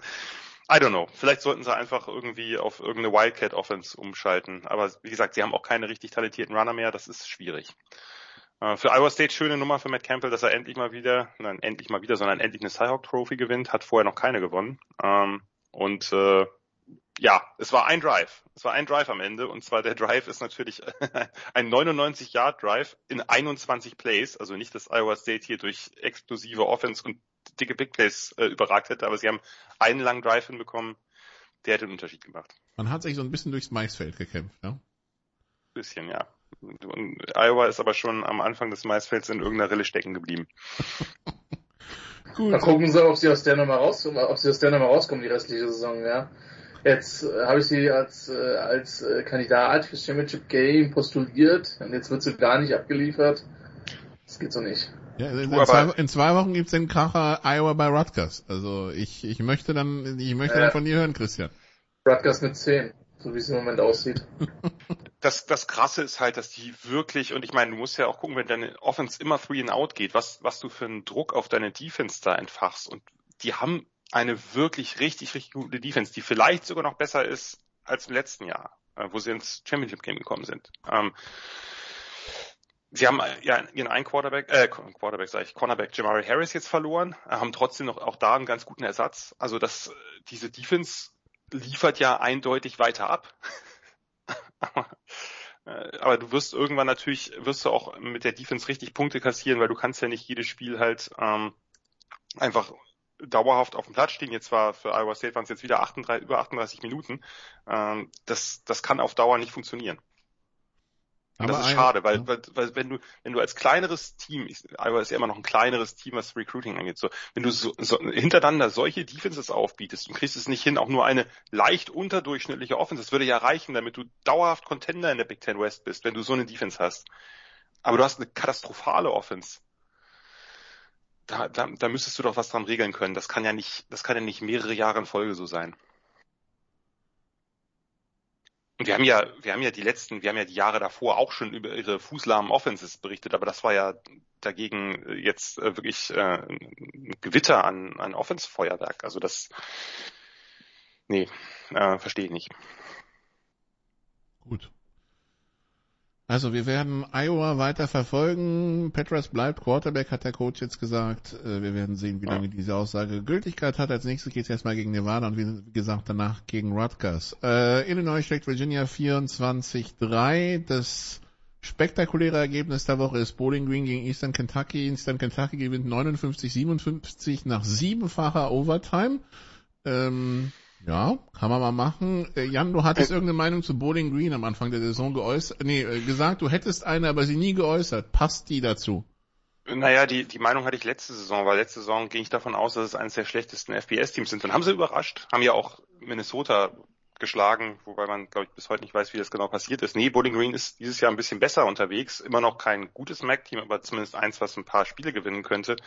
Dass die jetzt gegen ein FCS-Team verlieren, ist natürlich ziemlich übel. Sie haben ja die haben den Ausgleichstouchdown, der dann zur Overtime geführt hat, mit auslaufender Uhr gekriegt. Und dann ging es halt wirklich wild hin und her und da wurden dann die letzten Spielzüge ausgepackt, die man so im Playbook hatte, weil irgendwie, warum auch immer, muss man bei 2 Points immer was anderes machen als in einem, weiß nicht, anderen Short-Yardage-Situationen oder so Medium-Yardage, das sind ja 3 Yards. Verstehe ich nicht, warum man da jetzt war das Eastern Kentucky, der den Hook and Ladder mit einem O-Liner gespielt hat? Mit einem O-Liner, genau. Das wäre das Play gewesen, womit sie gewonnen hätten. Also Bowling Green hatte seinen Two-Pointer versägt und Eastern Kentucky hat gesagt, wir machen Hook and Ladder mit einem quasi pullenden oder nach außen gehenden O-Liner. Hat nicht geklappt. Warum nur? Und ja, war vielleicht nicht der athletischste Spieler, dem man da den Ball in die Hand gedrückt hat. Aber ja, haben sie trotzdem gewonnen. Von daher kann man das jetzt so ein bisschen als Side Note betrachten. Ein weiterer FCS gegen FBS Win und es ist ja nicht der letzte. Also ich hoffe, es ist der letzte, über den wir heute reden, aber schauen wir mal. Ansonsten können wir die Liste weitergehen. West Virginia verliert gegen Kansas 42-55 und dementsprechend soll der Sitz des Headcoaches bei West Virginia ein bisschen wärmer werden, habe ich jetzt gehört. Hat er irgendwer eine Meinung zu? Müsst mal Yannick fragen. Aber der hat sich jetzt schon wieder bei West Virginia als Fan verabschiedet. Hat ihm wohl dieses Spiel den Rest gegeben. Ja, da ist schon wieder ins Transferportal gewechselt worden. Ins Fan-Transferportal. Ich kann damit sag ich mal, ich bin da etwas skeptisch, aber ich habe auch das West Virginia Commitment nicht ganz so ernst genommen. Von daher, ja. Kansas 2-0, Lance Leipold. Ja, auch darüber rede ich lieber nicht. Ja, wäre mal besser, ja.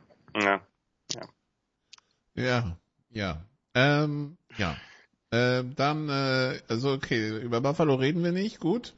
Dann eine Hail Mary gegen ein FCS-Team zu kassieren, wo man vorher in der Defense schon das ganze Spiel über unglaublich schlecht war und einen limitierten Dual-Threat-Quarterback nicht aufhalten konnte, weil der immer wieder Power Yards gemacht hat und man jedes Mal davon überrascht war.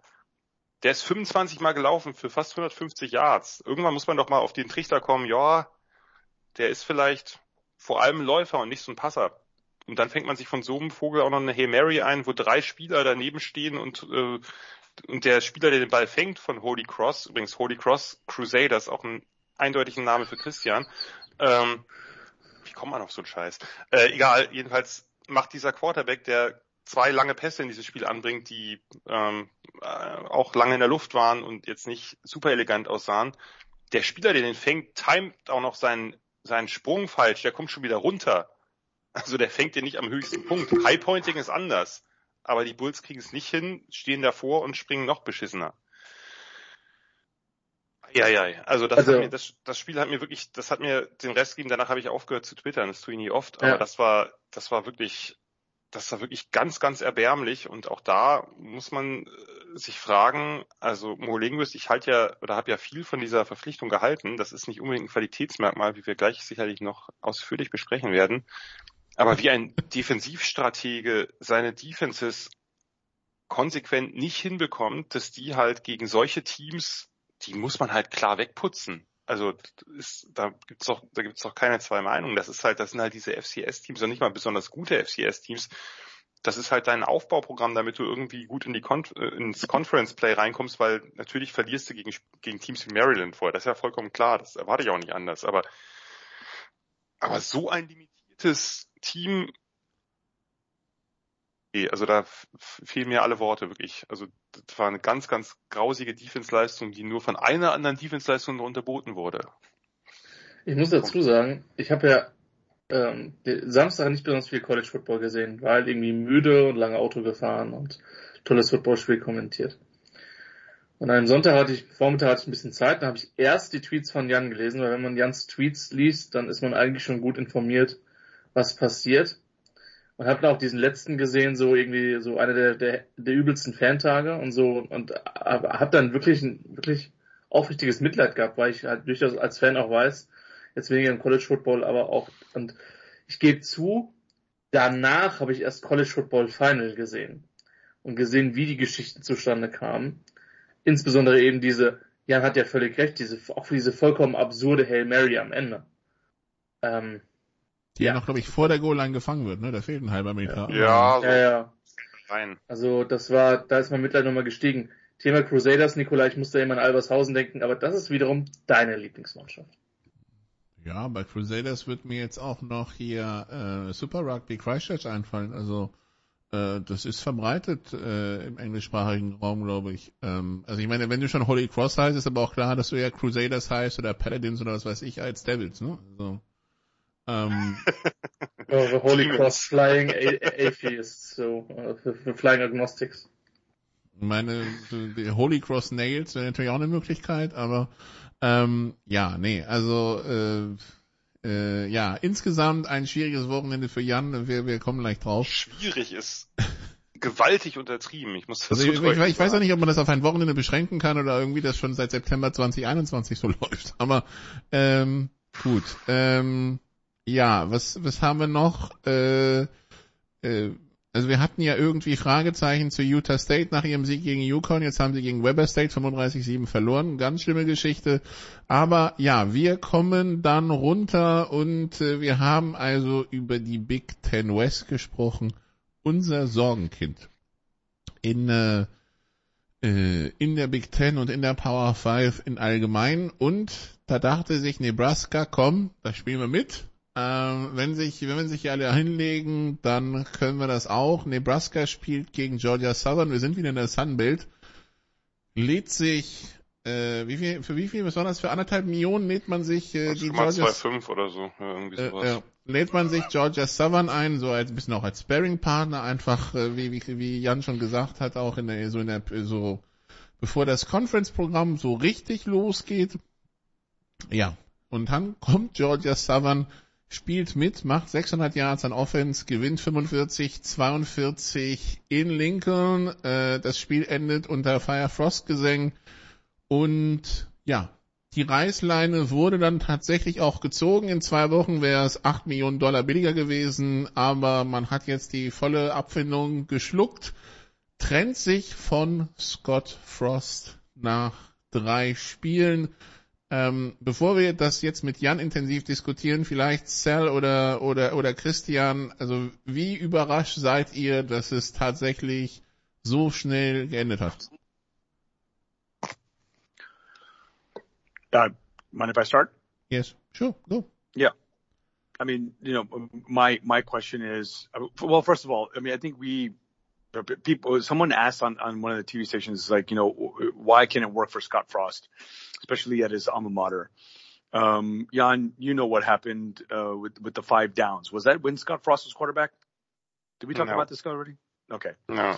Okay, maybe I was thinking about like, what has he done in his past life? Okay, maybe it was in another life.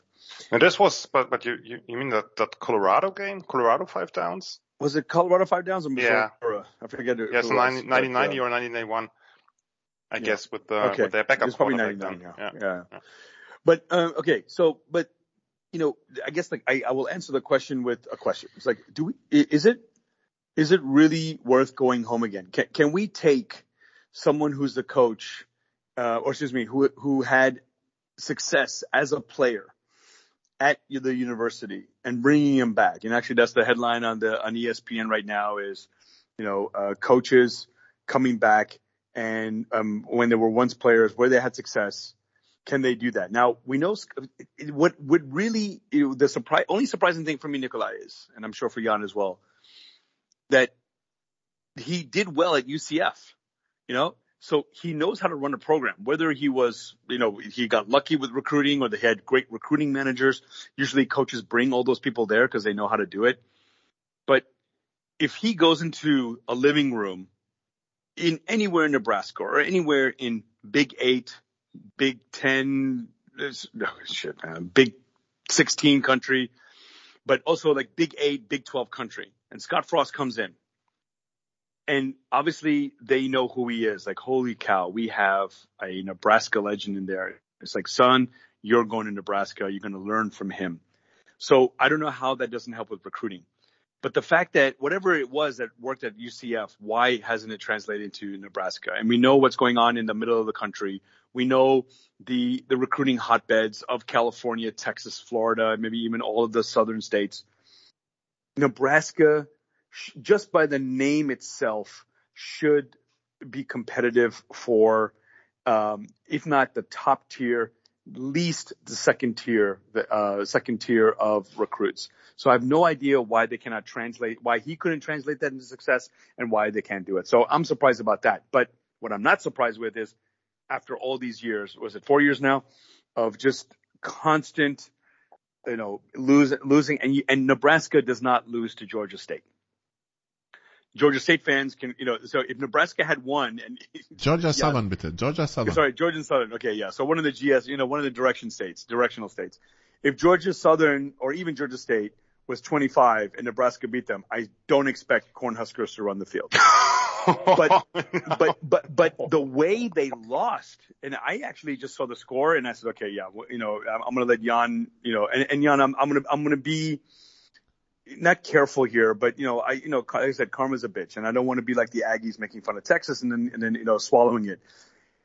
I feel for you and a program to lose against Georgia Southern, and it really, really sucks that has to happen, and it has to happen to a legend.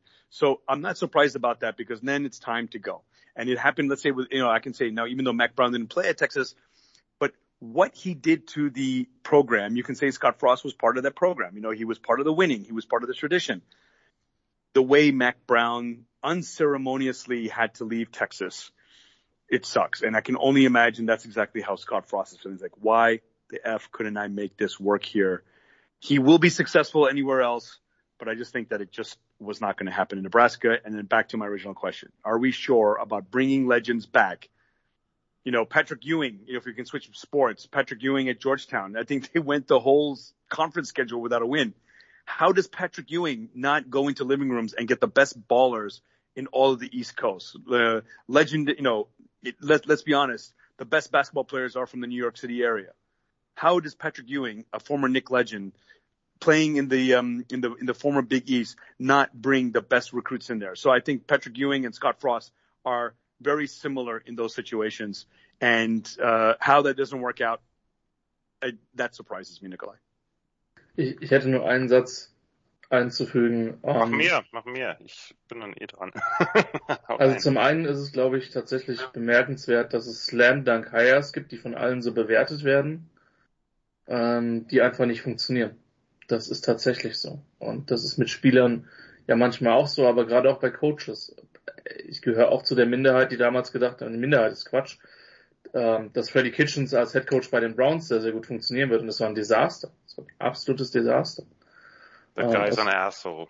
Entschuldigung, aber Baker Mayfield für mich auf als Kitchens ankam und ihn unter dem Kinn kraulte und er dann mit Mike irgendwie sagte, that guy's an asshole oder so.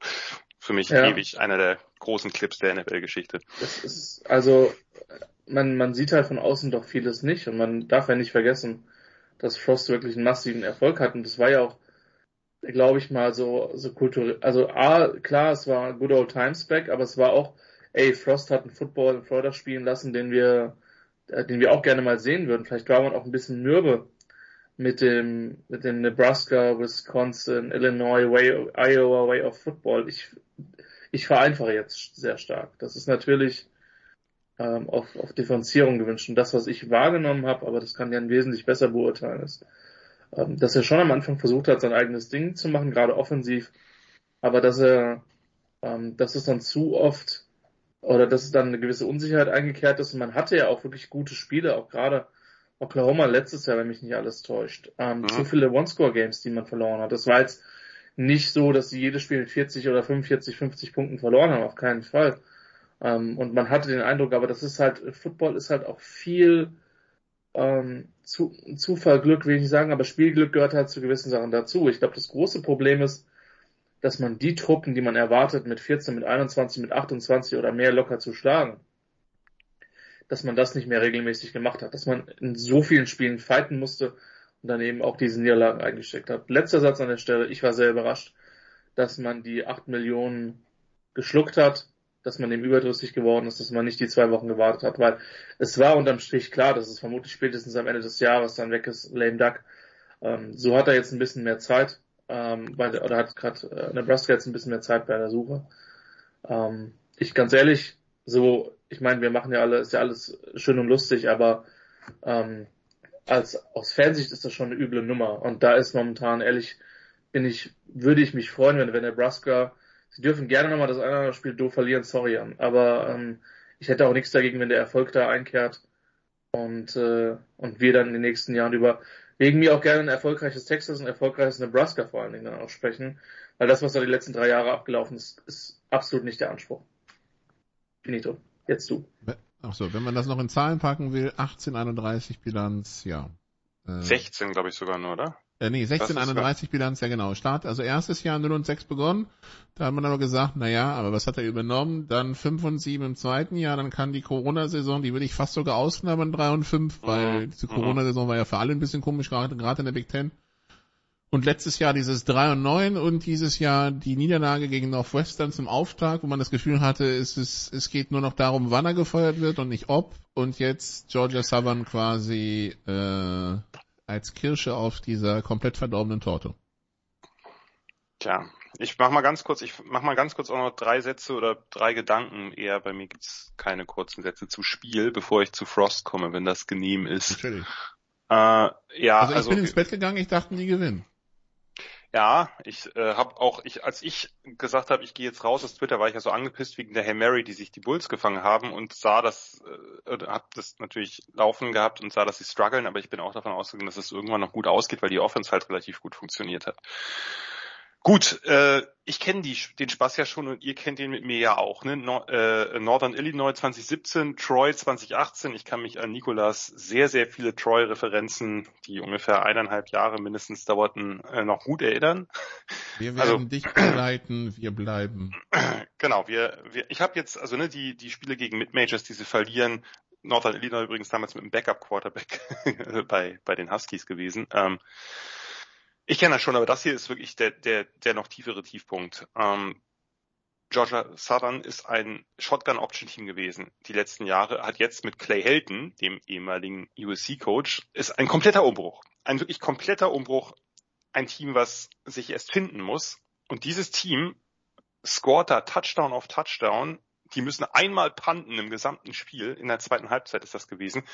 Und das quasi Cherry on top mit Kyle Van Treese als Quarterback, der die letzten Jahre bei den Bulls Quarterback war, da gestartet hat, letztes Jahr übrigens auch gegen Nebraska gespielt hat und da nicht so besonders gut aussah und der da irgendwie den über 400 Yards Passing einschenkt, die mit Abstand größte Zahl, die er je erreicht hat.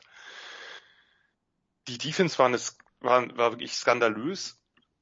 Die letzten Wochen und auch ja eigentlich die letzten Jahre das schon gezeigt. Immer in Off-Coverage, klar, das bin ich gewohnt oder muss ich gewohnt sein. Dazu unfassbar schlechte Assignments, gerade die Safeties super inkonstant. Marquise Buford, der eine Safety, hat zwar 2 Interceptions gefangen und das ist ein, glaube ich, grundsätzlich talentierter Spieler, aber so inkonstant, wie es nur geht. Wer sich das in einem Play angucken will, es gibt einen 3rd and 10 von Georgia Southern. Da orientieren sich mit dem Snap der eine Linebacker, der Nickel-DB und ein tiefer Safety zu einem angedeuteten Receiver Bubble Screen.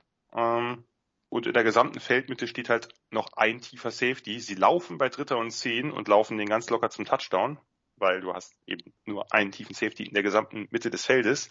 Dazu kamen groteske Tackling-Probleme in allen 3 Spielen wohlgemerkt. Und Georgia Southern, das gehört zu dieser ganzen Geschichte mit den Sunbelt-Überraschungen dazu. Auch dieses Spiel hätten sie eigentlich klarer gewinnen müssen. Die haben noch weitere Chancen liegen lassen. Die haben den Drive kurz vor der Halbzeit, wo sie wegen einem Aufstellungsfehler an der Goal-Line, da läuft ihnen die Uhr aus. Sonst hätten sie mindestens 3, wenn nicht 7 Punkte noch gemacht. Und das ganze Spiel, das lief so zu Beginn, ich habe es mir nochmal angeguckt jetzt. Ich wollte ja nicht unvorbereitet oder nur mit Rage da reingehen. Zu Beginn konnten sie die Huskers im Grund und Boden laufen.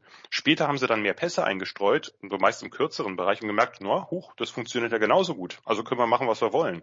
Die haben einen Punt, wie gesagt. Die haben 7,8 Yards per Lauf, 5 Rushing Touchdowns, 409 Pass Yards, 7,3 pro Pass, also das pro Passversuch, also das, wie gesagt, eher im kürzeren Bereich, aber sie konnten halt den Ball einfach völlig problemlos bewegen. Die Huskers Offense hat gut gespielt, erneut. Casey Thompson, Anthony Grant, der Running Back, der Juco, das ist ein super Duo, mit denen müsste man eigentlich gerade in den anderen Spielen nochmal mehr rausholen.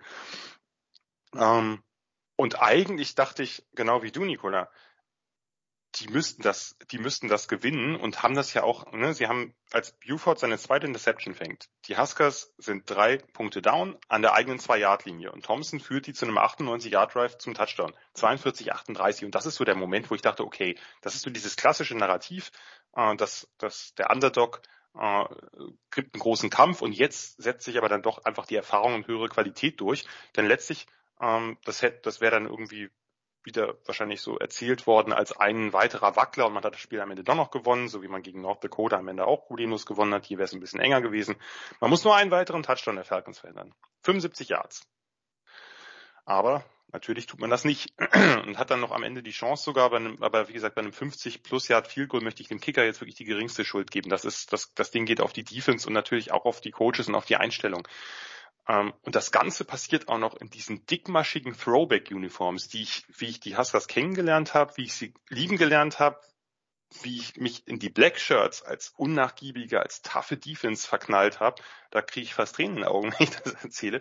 Das ist wirklich das schlimmste Spiel. Ich war nachher nur noch taub und wollte einfach, dass dieser Albtraum aufhört. Und das hat er ja dann auch getan. So, das ist vielleicht der Kommentar zum Spiel, der Rant. Jetzt kommt der Kommentar zu Frost. Das ist für mich das Ende einer Ära, das Ende vielleicht von Nebraska Football, wie ich es kannte. Man ist schon lange nicht mehr erfolgreich gewesen, das stimmt. Es gab diese kurze Zeit unter Pedini, wo das noch so war. Aber diese gesamte Zeit wirkte das immer noch nach. Ob das gut war oder nicht, also wirkte immer noch nach. Nebraska ist eigentlich ein Powerhouse, ein schlafender Riese. Frost war die große Hoffnung, auch und gerade für mich. Ich erinnere mich noch an eine der ersten Aufnahmen hier, wo ich bei euch damals noch Gast und kein reguläres Mitglied war. Das ging natürlich dann recht schnell. Aber Anfang 2017er Saison, da war Frost ja noch nicht der UCF-Erfolgscoach. Das kam erst die Saison über. Und ich habe gesagt, hier, ne, das ist der Typ, der soll es sein. Den muss ich unbedingt haben. Ehemaliger Huskers-Quarterback. Ich glaube, Nicola meinte noch ehemaliger Huskers-Quarterback. Da fällt mir nun Eric Crouch ein, der ja eine etwas andere Karriere genossen hat, dann in der NFL Europe auch, habe ich alles noch so direkt vor Augen, weil das war quasi auch mein Anfang hier bei den Sofa-Quarterbacks.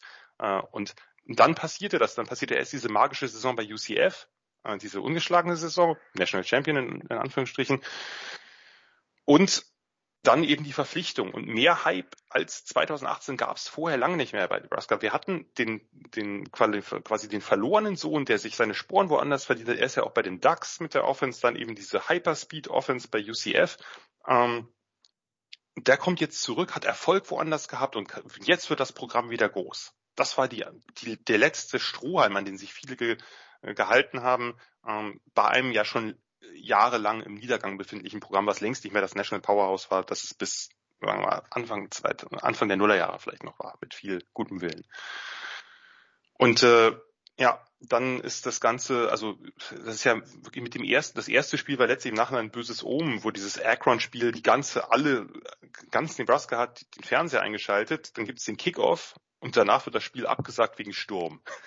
Das war so ein bisschen, und danach begann die Negativspirale, dass wir dann die ersten Spiele verloren haben, du hast es ja gerade rezitiert, Nicola, und dann, ja, ist das in irgendeiner Form komplett entgleist und letztlich weiß man nicht mal warum. Ich muss Christian an einem Punkt nochmal kurz korrigieren ist das falsche Wort, aber man hat bei Nebraska ja schon versucht, vorher mit Mike Riley so eine Pro-Style-Offense zu installieren, die jetzt weg von diesem, sagen wir mal, Wisconsin-Approach ist. Und das hat grandios nicht geklappt. Also einfach so eine sehr kurzpasslastige West Coast-Offense. Mit Frost hatte man den Eindruck, der macht quasi eine moderne Spread-Offense, die ja bei UCF auch viel mit Läufen agiert hat und eben daraus eben auch ein gefährliches Passspiel entwickelt hat.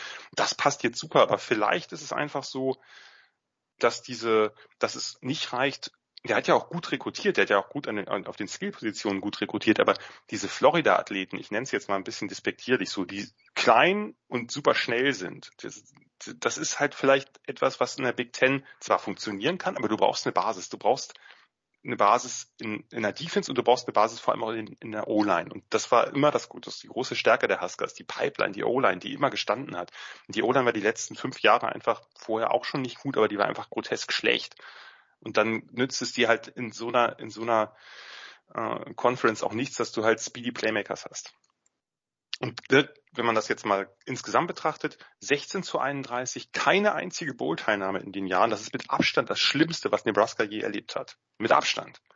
Unglaublich schlechte One-Score-Games. Immer wenn es darum ging, hat es irgendein Mannschaftsteil vergeigt. Auch immer mal wieder ein anderer. Das ist jetzt nicht an einem festzumachen, aber es war einfach Unklatsch. Und mehr Unklatsch geht eigentlich nicht. Auch sehr oft bei Special Teams letztes Jahr. Sehr oft, letztes Jahr waren die Special Teams eine Katastrophe, da hat er ja jetzt reagiert, auch wieder ein bisschen zu spät, zum ersten Mal einen Special Teams Coach eingestellt, hätte ich viel früher gemacht, sich im Transferportal neue Kicker und Panther geholt, das ist okay, wie gesagt, den Kick jetzt aus 50 plus Yards im College, das kannst du verkicken, vorher waren es ja ganz andere Sachen, die da passiert sind. Ich fand es grundsätzlich gut, ihm diese Chance zu geben nochmal, weil ich einfach auch so große Hoffnung hatte, aber ich glaube auch, ich bin bei College Football wirklich ein Fan von Kontinuität. Es macht keinen Sinn, alle 3 Jahre den Coach zu feuern, weil du einfach durch Recruiting und so einfach viel größeren Turmoil hast als in der NFL. Diese Saison letztes Jahr, das 3-9, war einfach ein historischer Outlier, weil sie einfach, das waren 8 One-Score-Games und das eine Nicht-One-Score-Game war ein Spiel, wo man Ohio State unter 30 Punkten hielt und wo die kurz vor Schluss ein Field Goal zum Two-Score-Game gemacht haben. Also quasi auch ein One-Score-Game, wenn man so will, vom Spielverlauf her. Im Nachhinein war es die falsche Entscheidung. Im Nachhinein ist alles einfach. Die verordneten Veränderungen im Coaching-Staff haben offensichtlich für Unruhe gesorgt. Das hat man ja vom ersten Spieltag an gemerkt, dass Frost vielleicht mit seinem OC da nicht ganz zufrieden war und dann ging das gleich über die Medien weiter. Aber was wirklich unerklärlich ist, die Defense, die letztes Jahr so gut war. Tackling-Probleme ist das eine, was ganz schlimm ist. Und dann das Abfeiern für Plays, die man nicht abfeiern sollte. Das war gegen North Dakota schon so. Da gibt's North Dakota spielt einen 4. Versuch aus, 4. und 3 oder so, machen eine 4-Yard-Completion auf einen Receiver oder Tight End oder was auch immer. Und der kriegt von einem unserer DBs, ich glaube es war Tommy Hill, krass einen verbraten. Richtig harter Tackle. Aber es ist halt ein First Down, den er beim 4. Versuch gemacht hat. Und Hill, ich glaube, er war's. Ansonsten, Entschuldigung, dass ich ihn da jetzt mit reinziehe, feiert halt diesen Hit ab, als ob das irgendwie, weiß nicht, als ob er damit irgendwie die Big Ten gewonnen hätte oder so. Dabei hat er einfach nur einen harten Hit gesetzt, der aber zu spät kam. Undiszipliniert. Also ich frage mich, wo das vom letzten Jahr hin ist, wo man halt ja wirklich gute Offenses, wie die Lincoln Riley Offense von Oklahoma, wie die Ryan Day Offense von Ohio State und noch ein paar andere, die hat man alle so gut unter Kontrolle gehabt wie kein anderes Team. Und jetzt ist alles weg. Nun gut, nächster Punkt. Ich habe es auch nicht verstanden, warum man nicht 2 Wochen wartet. Warum man nicht wartet, bis der Buyout sich halbiert von 15 auf 7,5 Millionen Anfang Oktober. Wahrscheinlich ist es wirklich genau diese Symbolik, die jetzt sagt, es ist so urgent, es ist so dringend, das Programm geht vor die Hunde, wir müssen irgendwie was tun. Wie gesagt, ich glaube, das ist das Ende einer Ära. Das ist eine riesige Zäsur, weil der letzte Strohhalm weg ist, weil die letzte Hoffnung weg ist. Das ist nicht zu vergleichen mit Bill Callahan oder Mike Riley, sondern jetzt wissen wir, Nebraska ist schon lange kein Powerhouse mehr und das ist fürs Erste nun auch in den Köpfen der Fans raus. Anspruch und Wirklichkeit haben lange auseinandergeklafft. Jetzt ist es aber einmal deutlich geworden. Es kann ja sein, dass Nebraska irgendwann wieder erfolgreich wird.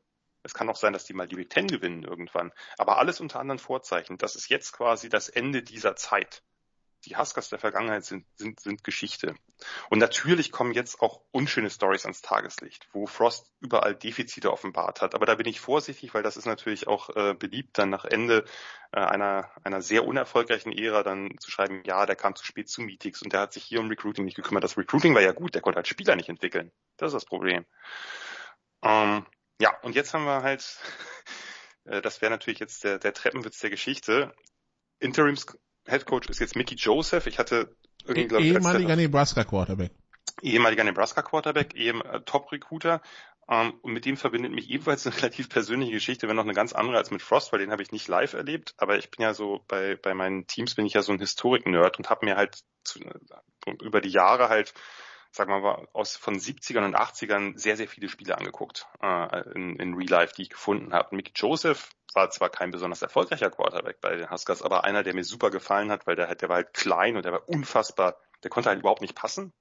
War damals nicht so ein Problem, aber der war halt unglaublich quick. Einfach ein sehr spektakulärer Spieler. Dessen Karriere habe ich danach einfach jetzt so im Coaching sehr intensiv verfolgt. Der war ja dann auch bei LSU in dem großen Jahr und einfach ein Top-Recruiter und einfach ein ziemlich guter Typ auch. Nebenbei jetzt auch, muss man auch mal erwähnen, der erste schwarze Headcoach in irgendeinem Sport in Nebraska. Das ist natürlich längst überfällig. Hätte auch vor vielen Jahren schon längst überfällig sein müssen. Er sieht das jetzt als seine große Chance. Er wird natürlich Veränderungen versuchen im Team, das Team ein bisschen aufzuwecken. Er hat ich glaube, der DC, Chinander, ist auf dem Hot Seat, jetzt schon. Ihr könnt mir durchaus vorstellen, dass der noch in der Saison gehen muss. Und vielleicht ist es ja dann eben doch nicht der Golden Boy Scott Frost, sondern ein anderer Ex-Quarterback. Das wäre doch eine tolle Story, oder? Wenn ein anderer Ex-Quarterback jetzt das Programm wieder hochbringt, aber sorry, mein Optimismus ist aufgebraucht und ich würde mich freuen, wenn er es schafft. Ich würde mich auch freuen, wenn er dann jetzt das Interims-Label sozusagen ablegen kann, was natürlich bedeuten würde, dass sie jetzt irgendwie doch mehr oder weniger viel erfolgreicher sein müssten als die ersten 3 Spiele und auch die letzten Saisons. Ansonsten bin ich gespannt, wen Trev Alberts, also unser AD, dann auf dem Schirm hat. Soweit mein Take dazu. Nikola, ich stell mir gerade übrigens vor, wie der Typ sich nach diesem erfolgreichen Fourth-Down-Conversion feiern lässt und dann, egal was er gerade greift, einfach Richtung Fernseher oder Laptop schmeißt. Das wäre auch so ein Spieler für Coach Martin, beziehungsweise ein Spieler, der bei Coach Martin keine lange Zukunft hätte. Ja, aber ganz ehrlich, bei Coach Himmel auch nicht. Also, sorry, wenn das passiert, wenn wir beide kommentieren, ja, dann schüttelst du genauso den Kopf wie Jan und ich. Vor allem, es war relativ nah an der Endzone. Also ich kann jetzt lügen, das ist jetzt nur ein Gefühl, ich habe es mir nicht mal angeguckt, so sagen wir mal irgendwie zwischen der 15 und der 10-Yard-Linie. Der Ball geht 5 Yards weit ungefähr. Der Typ kriegt einfach dann diese Nummer, dass der Spieler dann immer noch so weiterläuft ewig, ne? Kennt ihr das? Der kriegt quasi, der nimmt den Hit quasi, oder hittet richtig hart und läuft dann noch weiter und macht am besten noch den Finger oder so. Nein, Digga, du hast gerade einen First Down zugelassen. Nicht du persönlich, aber die Mannschaft, so feier das nicht. Seht zu, dass ihr jetzt einen Touchdown verhindert. Also, und das gab's immer mal wieder, dass da halt irgendwie ein Play war, was weit ging und dann hat man dem aber ordentlich einen eingeschenkt und findet das dann geil oder so. Also, wie? Nikola, ne? Don't go for the ball. Go for the motherfucking hit. Die Lebensweisheit. Eine Lebensweisheit. Wow. Wenn sich so ein Satz so einprägt. Ist es also so, die Nachfolge, wie du hast es schon gesagt, Mickey Joseph würde gern das Interimstag wegfallen sehen. Es werden für ein paar Namen für eine mögliche, also natürlich wird man sich bei Nebraska mit anderen Coaches unterhalten. Es sind ein paar Namen gefallen, die vielleicht interessant sein könnten. Matt Campbell von Iowa State, dann ein alter Bekannter von Buffalo, der jetzt in Kansas ist. Wir nennen jetzt Leipold. Dann haben wir Kansas State Kleeman, vielleicht Mark Stoops. Heute hat irgendwer, hier Mike Feinbaum hat den Namen Urban Meyer reingeworfen. Da musste ich sagen, habe ich ihn ehrlich ein bisschen gefeiert.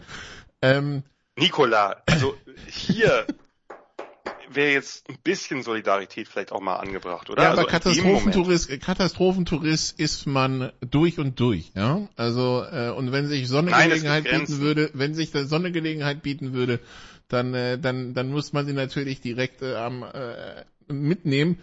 Die Frage wäre: Interessiert dich irgendwie der Name des nächsten Headcoaches oder bist du beim Punkt angekommen, wo du sagst, heirat doch, wen ihr wollt und ich sage euch nach 10 Spielen, ob es gut ist oder ob ich es für gut finde oder nicht? Ich weiß nicht, ob ich an so einen Punkt jemals kommen werde. Also kann sein, aber ich bin an ihm noch nicht. Ich glaube zwar, dass jetzt das Thema Nebraska und irgendwie wieder nationale Prominenz, das ist jetzt eine komische Übersetzung, aber das nehme ich jetzt mal so als Begriff, dass sich das erledigt hat, aber nee, dazu ist mir das dann doch zu wichtig. Also Matt Campbell, sagen wir so, Mickey Joseph wäre für mich einfach aufgrund der Geschichte und auch meiner persönlichen Beziehung, ohne dass ich ihn nie abspielen sehen, aber aufgrund dieses Recaps, das ich gemacht habe über die 80er Jahre und auch über die Saison 1990, wo er dann halt primär gestartet ist. Übrigens lustigerweise, er hat sich im entscheidenden Spiel um die Big Eight damals gegen Oklahoma, nach einem Late-Hit eines Oklahoma-Spielers, ist er in die Bank gerauscht und hat sich eine komplizierte Beinverletzung zugezogen, die ihn dann den Rest der Saison kaltgestellt hat. In der nächsten hat er dann nicht mehr starten können. Das heißt, er hat vielleicht mit Oklahoma noch eine Rechnung offen, das nächste Spiel oder sein erstes Spiel als Headcoach überhaupt ist gegen Oklahoma, aber leider schreiben sich solche Geschichten nicht von selbst. Meinst du, er wechselt sich ein, ja? Mir würde ein Sieg reichen. Nein, aber das wäre für mich die beste Lösung, aber jetzt nicht unbedingt die wahrscheinlichste. Wenn wir jetzt Kandidaten von außen betrachten, Matt Campbell wäre für mich ein Traum, das habe ich hier oft genug gesagt. Das ist einfach einer der sympathischsten und besten Coaches, hat aus Iowa State ein respektables Programm und ist auch sonst menschlich absolut integer. Ich würde mich über Jim Leonhard freuen, den Wisconsin DC. Der könnte dann so ein bisschen den, Barry Alvarez machen, also von seinem eigentlichen Programm ein anderes Programm aufbauen, was Barry Alvarez, der Nebraska Linebacker war, dann bei Wisconsin gemacht hat. Würde ich mich auch freuen. Max Stoops glaube ich nicht, dass der hat den besten Posten eigentlich im College Football, irgendwer hat das so schön geschrieben vor ein paar Tagen. In der Basketball School, die in der SEC, aber auf höchster Ebene spielt, ohne Druck einfach sein Ding da zu machen. Warum sollte der das aufgeben? Weiß ich auch nicht. Er könnte irgendwann zu einer echten Football School wollen und das ist ja, richtig, aber er ist doch viel erfolgreicher da.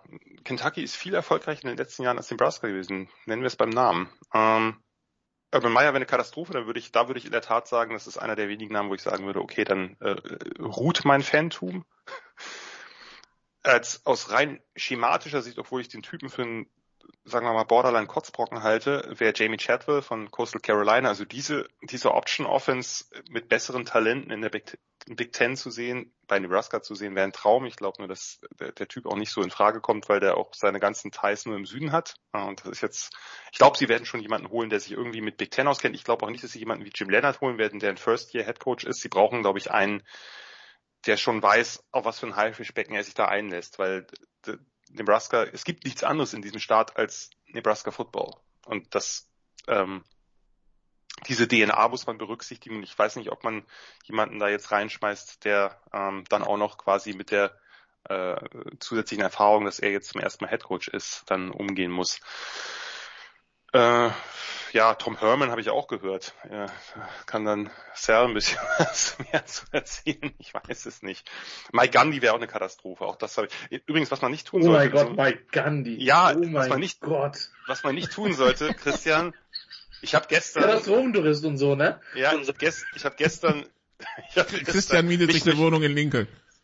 Mich durch beide Husker-Boards habe ich mich mal so ein bisschen durchgeguckt, wie da so die Stimmungslage ist. Und danach habe ich das Internet zugemacht und gedacht, die Welt ist ein besserer Ort ohne Internet.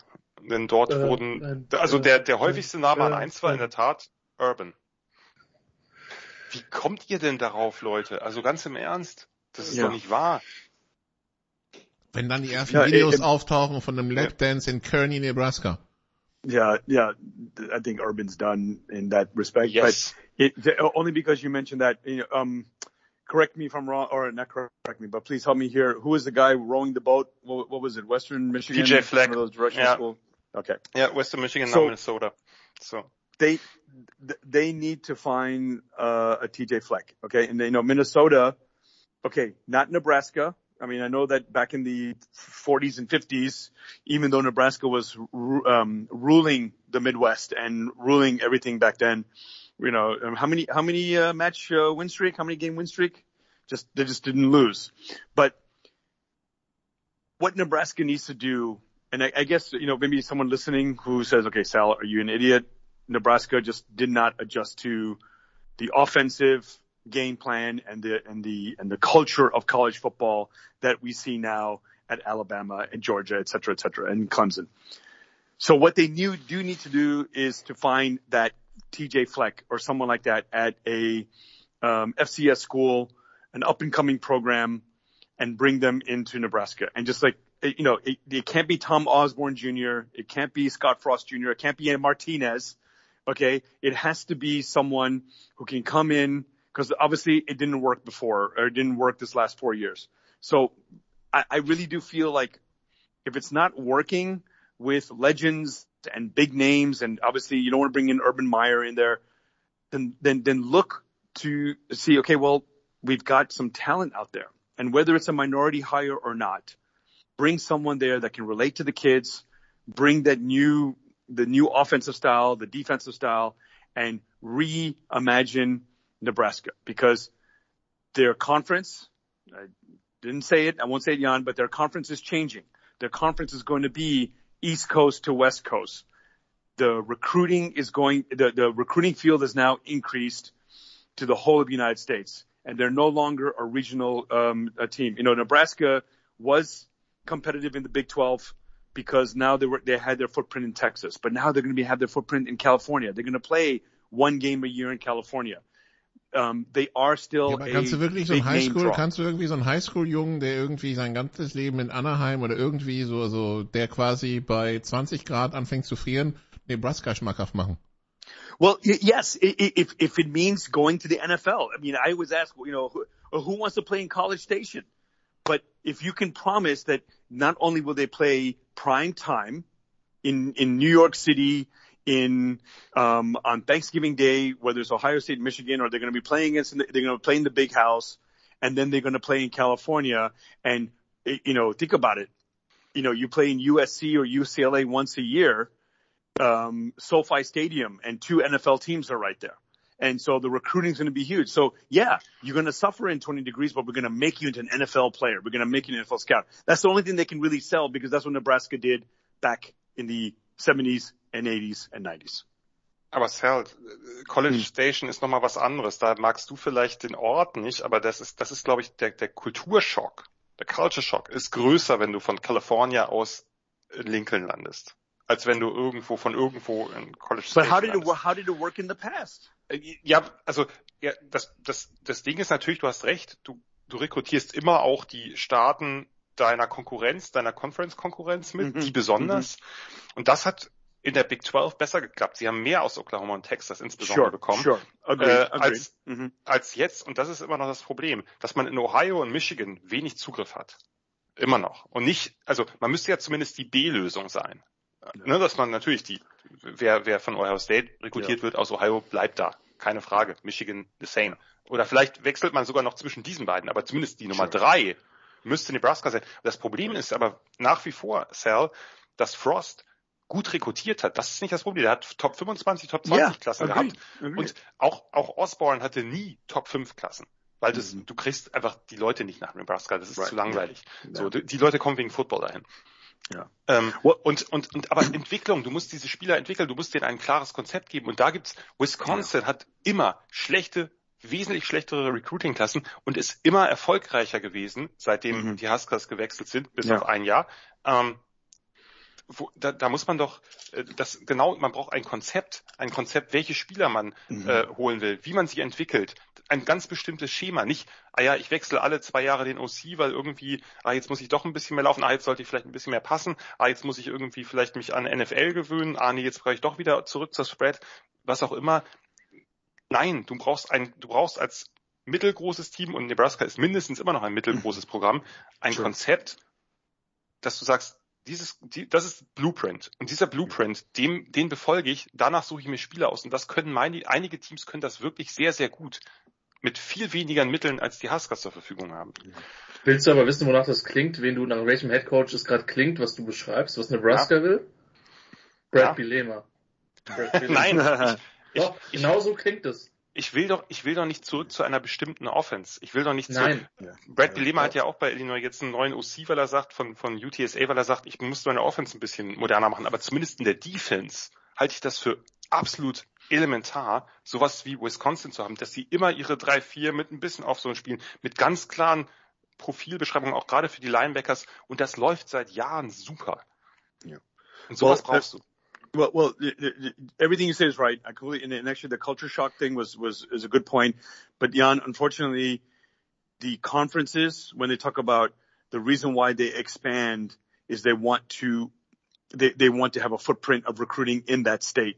And You're so right. as the conference is now going from coast to coast, as much as it's a culture shock going to Lincoln, then you got to find, listen, in California, and in Texas, you mentioned Texas the same. Yeah. So in California and in Florida, they have these small county schools and these desert schools, and they can find talent in there. Yeah. And so that's what they're going to have to do. And as I mentioned, they need to adjust with the times. And so I agree with you. It's actually going to be a culture shock for Nebraska to say, maybe to change, maybe there's guys thinking exactly like you're doing. They're going to have to change and say, we're not going to get a guy out of Compton, and we're not going to get a guy out of New York City to come to Nebraska. 100% agree. But if you start winning and all of a sudden you have 14 draft picks after you win a national championship going to the NFL, and now you have a chance to play. Of course. Then, and that's what they're going to have to do. They just need to get back on that pedestal. Ganz kurz nur ein letzter Satz dazu, dann lasse ich das Thema auch. Auch das ist, aber das Problem ist, auch das ist schon versucht worden, unter eben jedem Mike Riley, der ja vor allem bei Oregon State gecoacht hat, der eben diese ganzen Ties, der auch mal Chargers Headcoach war, irgendwann Ende der 90er oder so, oder Anfang der Nuller, der seine Ties halt an der Westküste hatte und sehr, sehr viel kalifornische Spieler rekrutiert hat, auch gute durchaus. Da gab's dann den Hashtag Calibraska, sehr wenig einfallsreich wohlgemerkt.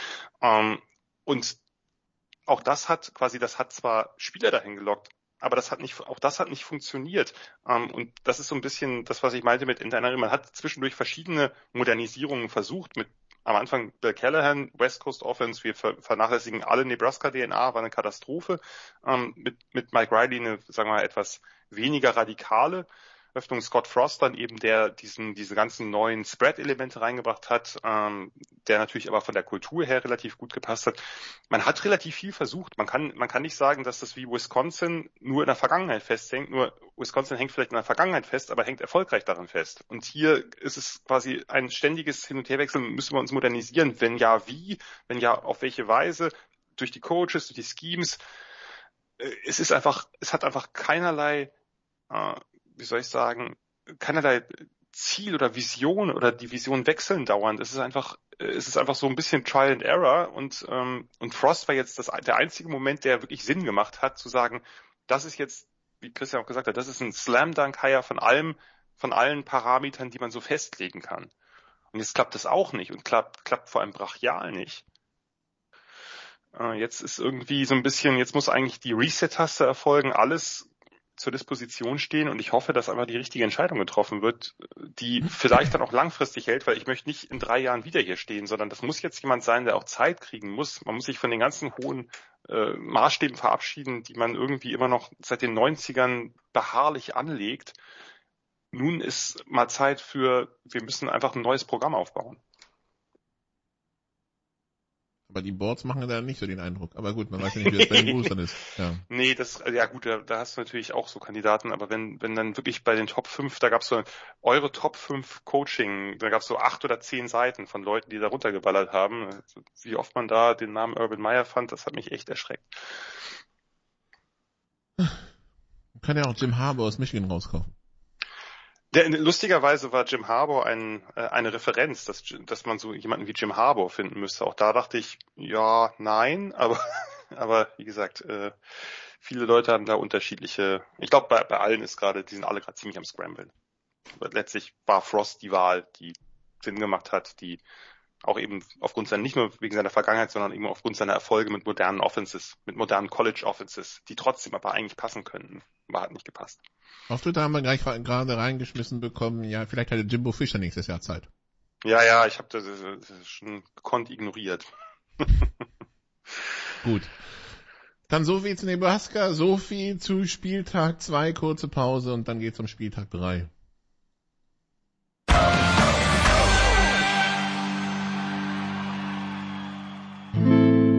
First and 10 around the league. Teil 2 bei den Sofa Quarterbacks College Football. Wir werfen einen kurzen Blick auf Woche 3, die jetzt nicht so die ganz großen Highlights bei den Spielen zu bieten hat. Deshalb gehen wir ein bisschen schneller durch und dann ab Woche 4, wenn so wirklich das Conference Play nach und nach losgeht, dann können wir wirklich wieder intensiver draus schauen. Wir fangen an mit einem packenden ACC-Duell in der Nacht von Freitag auf Samstag um 1:30 Uhr morgens. Das ist Christian Schimmel Football Louisville gegen Florida State. Und Florida State ist Favorit auswärts mit 2,5, Christian. Ja, sorry FSU-Fans, Louisville straight up. Mit 4. Ach, auch nach der Leistung gegen LSU, okay.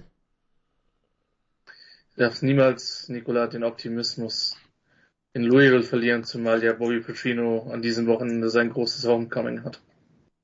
Ach stimmt, da war was, habe ich gesehen irgendwo, ja. Montana State oder wo der jetzt ist, oder Missouri State bei Arkansas. Ja. Das Ding wirst du doch mit der dicken Fanbrille, die es hier gibt, verfolgen. Vielleicht gibt er auch den Fight-Song gleich zum Besten. Ja, ich werde Philipp Scheu, unserem Ravensburger Freund, die Daumen drücken, dass es dreistellig wird. Gut, dann bei Virginia Tech gegen Wofford vermute ich, dass Wofford Favorit ist, aber ich habe keinen Spread. Dann Jan, South Carolina gegen Georgia. Georgia Auswärtsfavorit mit 24. Erste Frage, machst du diese Auswertung wieder? Muss ich mal gucken, vielleicht? Dann mache ich jetzt einen Münzwurf. Moment. Dann gehe ich mit Georgia, weil Zahl. Weil die mehr zahlen, ja. Ja. Ich habe ein 50-Cent-Stück hier, mit dem ich das jetzt mache. Die 50 ist dann jeweils für den Favoriten. Dann haben die Cornhuskers Oklahoma zu Gast. Oklahoma Auswärtsfavorit mit 11,5. Zu wenig? Entschuldigung, will ich sofort drauf gehen. Oof. Yeah, I think, I don't know, Jan, can you give us some insight? Do you think that now that Frost is gone, that the team rallies around, the interim head coach? I think the program itself is in shambles. Right now in lowest possible. Yeah, in shambles, exactly. Of course, Oklahoma wins. By how much? They cover. Ein ganz kurzer letzter Satz dazu. Ich hätte sonst alles dafür gegeben, das erste Spiel von Mickey Joseph als Head Coach zu sehen. Ich werde dies nicht tun, da ich mir schon frühzeitig Karten für San Mamés geholt habe, um endlich einmal Athletic Bilbao live zu sehen. Von daher muss dieses Spiel leider auf mich verzichten. Gut, dann Christian, auch um 18 Uhr am Samstag bei ESPN2 zu sehen, Syracuse gegen Purdue, Syracuse mit einem. Purdue bitte, mit einem Touchdown. Gut, okay, dann schauen wir weiter in der Liste, was wir so zu bieten haben, was so halbwegs brauchbar ist. Was war das? Keine Ahnung. Dann hätten wir Notre Dame gegen California, Jan, mit 11. Mit 11. Ich würde meine Münze befragen, aber ich gehe auch ohne Münze, damit das California das knapper gestaltet. So. Okay, dann BYU zu Gast bei Oregon. Sal, Oregon mit 3,5.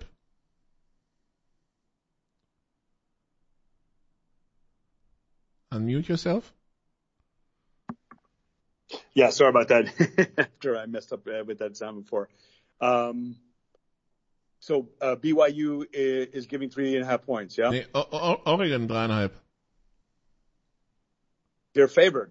Yeah, Oregon is Favorit. Oh no! That's an upset. Yeah, I don't know. I still think I'm still thinking 49-3. And I cannot talk about BYU at the beginning of this podcast about there could be a favorite. I would love to see BYU will win. Ich glaube auch, das wird für Oregon nix. Vielleicht hast du das aber auch einfach verdient, Jan, mit Frost und Nebraska, was da passiert ist, weißt du? Also Christian hat das Gedicht ja schon zu Beginn der Sendung zum Besten gegeben. Christian, Georgia Tech gegen Ole Miss mit 16. Keine Ahnung, ich bin auch kurz davor, eine Münze zu schmeißen. Sagen wir Ole Miss mit 17. Dann Jan, Auburn gegen Penn State mit 3. Penn State mit mehr als 3. Okay, dann Sal, Minnesota gegen Colorado, Minnesota mit 27,5. Sagt alles über das Programm der Buffaloes gerade. Colorado ist 0-2 nach Niederlagen gegen TCU und Air Force, die beide nicht knapp waren. So Minnesota has CJ Fleck, right? Yeah, they're going to roll the ball. Yeah, they'll do it. They'll cover. Okay, dann Christian, App State gegen Troy, App State mit 12,5. Ich glaube, das wird so die Highlights raus hier. Ja, ist wirklich so. Ich nehme, was der Spielplan hergibt. Wisconsin gegen New Mexico State habe ich übersprungen, ja? Wir sind dir alle sehr dankbar dafür. Es wird knapper, aber Appalachian State gewinnt mit 10. Okay, dann Sal, Houston gegen Kansas, Houston mit 9. Sorry, Houston gegen? Kansas. No, one of the things I read was about Kansas's offense. I say Kansas wins. Okay, dann Jan, Wake Forest gegen Liberty, Wake Forest mit 16,5. Sam Hartman ist back. Die Wake Forest Pass Offense läuft wieder auf vollen Touren. Die gewinnen gegen Liberty auf jeden Fall höher als das. Dann Christian, Washington State gegen Colorado State. Washington State mit 17. Das ist psychologisch ein wichtiges Spiel, wenn du so ein wichtiges Spiel gewonnen hast in der Woche davor. Von daher, es wird knapper, aber Washington State gurkt sich zu einem 6-Punkte-Sieg. Okay, dann Sal, LSU gegen Mississippi State mit 2,5. No, LSU. I'll stick with LSU after what happened in their opening week. That was an awesome. If anyone watched the SEC shorts, that was awesome with all the teams that were suffering. LSU was sitting back and just enjoying it. So hopefully they will win this one. Dann haben wir Jan, NC State gegen Texas Tech, NC State mit 10. Texas Tech ist ein unangenehmer Gegner, glaube ich. Ja, schwierig. Ich muss es kurz mit der Münze machen. Die Münze hat keinen Bock mehr. Die Münze hat sich gerade verabschiedet. Es ist Texas Tech. Also NC State gewinnt, aber mit weniger 10. Gut, dann Christian. Yeah, I don't want to see them rushing the field again this week. That's why. So good pick.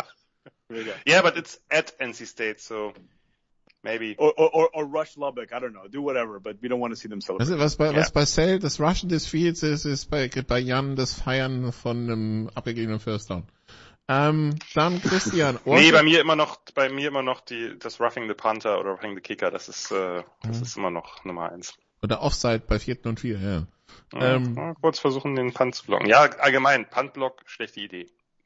Washington gegen Michigan State, Christian. Also in Washington Favorit mit 3,5.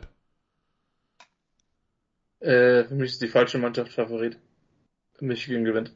Michigan State, sorry. Also so hat's, ich habe gerade mal geschaut, Washington mit 3,5, ja. Also so steht's. Für mich das spannendste Spiel der Woche, ehrlich gesagt. Ja, das könnte interessant werden. Washington hat mit Michael Penix, den Ex-Indiana-Quarterback, der da seine Karriere wieder so ein bisschen in Schuss gebracht hat, und ich glaube auch, dass Kalen DeBoer, der Headcoach, der neue Headcoach, dass der eine gute Karriere vor sich hat. Ich glaube auch zwar, dass Michigan State das gewinnen wird, aber ich könnte mir ein richtig, richtig gutes Spiel vorstellen. Eins der wenigen dieses Wochenende. Also wer das uns jetzt hört, ruhig da mal einschalten. Das ist in der Nacht von Samstag auf Sonntag um 1:30 Uhr. Da bin ich auch schon wieder zurück. Auf ABC, also auch Problemlos im Player zu empfangen. Ja, kann man sich anschauen. Dann Florida gegen South Florida. Florida mit 24,5. The University of Sun and Fun. Okay. I say Florida wins, but they won't cover. Gut. Dann Iowa gegen Nevada, Christian. Ich habe beim Spread Probleme. Iowa mit 23. Wie sollen die so viele Punkte machen? Ja, deswegen wird es halt auch enger. Das Over-Under übrigens 39. Take the under. It's Iowa. Da ist auf jeden Fall was geboten für Katastrophentouristen. Denn, das Problem ist, warum das glaube ich so ist. Nevada hat sich ja gerade gegen FCS Incarnate Word 55 Punkte eingefangen und verloren. Also von daher könnte es sein, also wenn es besteht Hoffnung für Iowa, ja? Ja, wenn Iowa irgendwann mal mehr als 2 Touchdowns in einem Spiel erzielen will, das wäre das Spiel. Wenn nicht jetzt, wann dann? Ja, gut. Miami, Texas A&M, Jan, Texas A&M mit 5,5? Also Texas A&M Miami, so rum. Das ist in Texas, Texas A&M Miami, Texas A&M mit 5,5. Komm, für den Spaß sage ich einfach Miami outright. Dann reden wir aber nächste Woche schon über die nächste Coach-Entlassung, oder? Ja, zumindest über einen sehr, sehr, sehr brennenden Stuhl. Okay, dann, wo waren wir stehen geblieben? Utah gegen San Diego State. Christian, Utah mit 21. Ich würde am liebsten sagen San Diego State outright, aber Utah ist ein bisschen zu gut. Es wird ein bisschen enger, aber Utah gewinnt das schon mit 17. Dann USC gegen Fresno State. Sal, USC mit 12. Yeah, I think, is it Caleb Williams? He's the Heisman Trophy front runner, barely over Bryce Young, only because of Bryce's little stumble against Texas, but he showed that he is the best player. But I think USC, when you talk about something that's back, I think that their offense is back, and therefore, they should cover. Für die gar nicht schlafen, könnte da am Sonntag früh aufstehen. Übrigens Arizona gegen North Dakota State. Das könnte der nächste FCS-Sieg sein. Und dann haben wir You Play to Win the Game gegen die MAC. Jan, Arizona State gegen Eastern Michigan, Arizona State mit 20. Ja, ich bin nicht mal sicher, ob die 20, also die gewinnen, aber ich würde ich bleib mal drunter, ohne die Münze zu befragen. Die Frage wäre, wie heiß der Sitz inzwischen bei Arizona State ist, aber ja, das werden wir dann auch sehen. Gut, dann war's das für die Sofa Quarterbacks College Football für diese Woche. Danke an Jan, an Christian, an Sal. Wir befassen uns auch nächste Woche dann intensiv mit College Football. Danke, liebe Zuhörer, und nicht vergessen, mehr US-Sport inklusive NFL gibt's dann nachher in der Big Show von Sportradio 360. Da hören wir uns wieder. Danke soweit, liebe Zuhörer, bis zum nächsten Mal. Ciao. You did what you had to do and you won the game. Das waren die Sofa Quarterbacks mit der Extravaganza zur National Football League auf sportradio360.de. Wenn Sie Fragen, Anmerkungen, Gegenbeispiele haben, schreiben Sie uns entweder auf unserer Facebook-Seite, über unseren Twitter-Account @sportradio360 oder direkt an steilpass@sportradio360.de. Great job, guys! Und versäumen Sie nicht unsere nächste Big Show, jeden Donnerstag neu, auf www.sportradio360.de.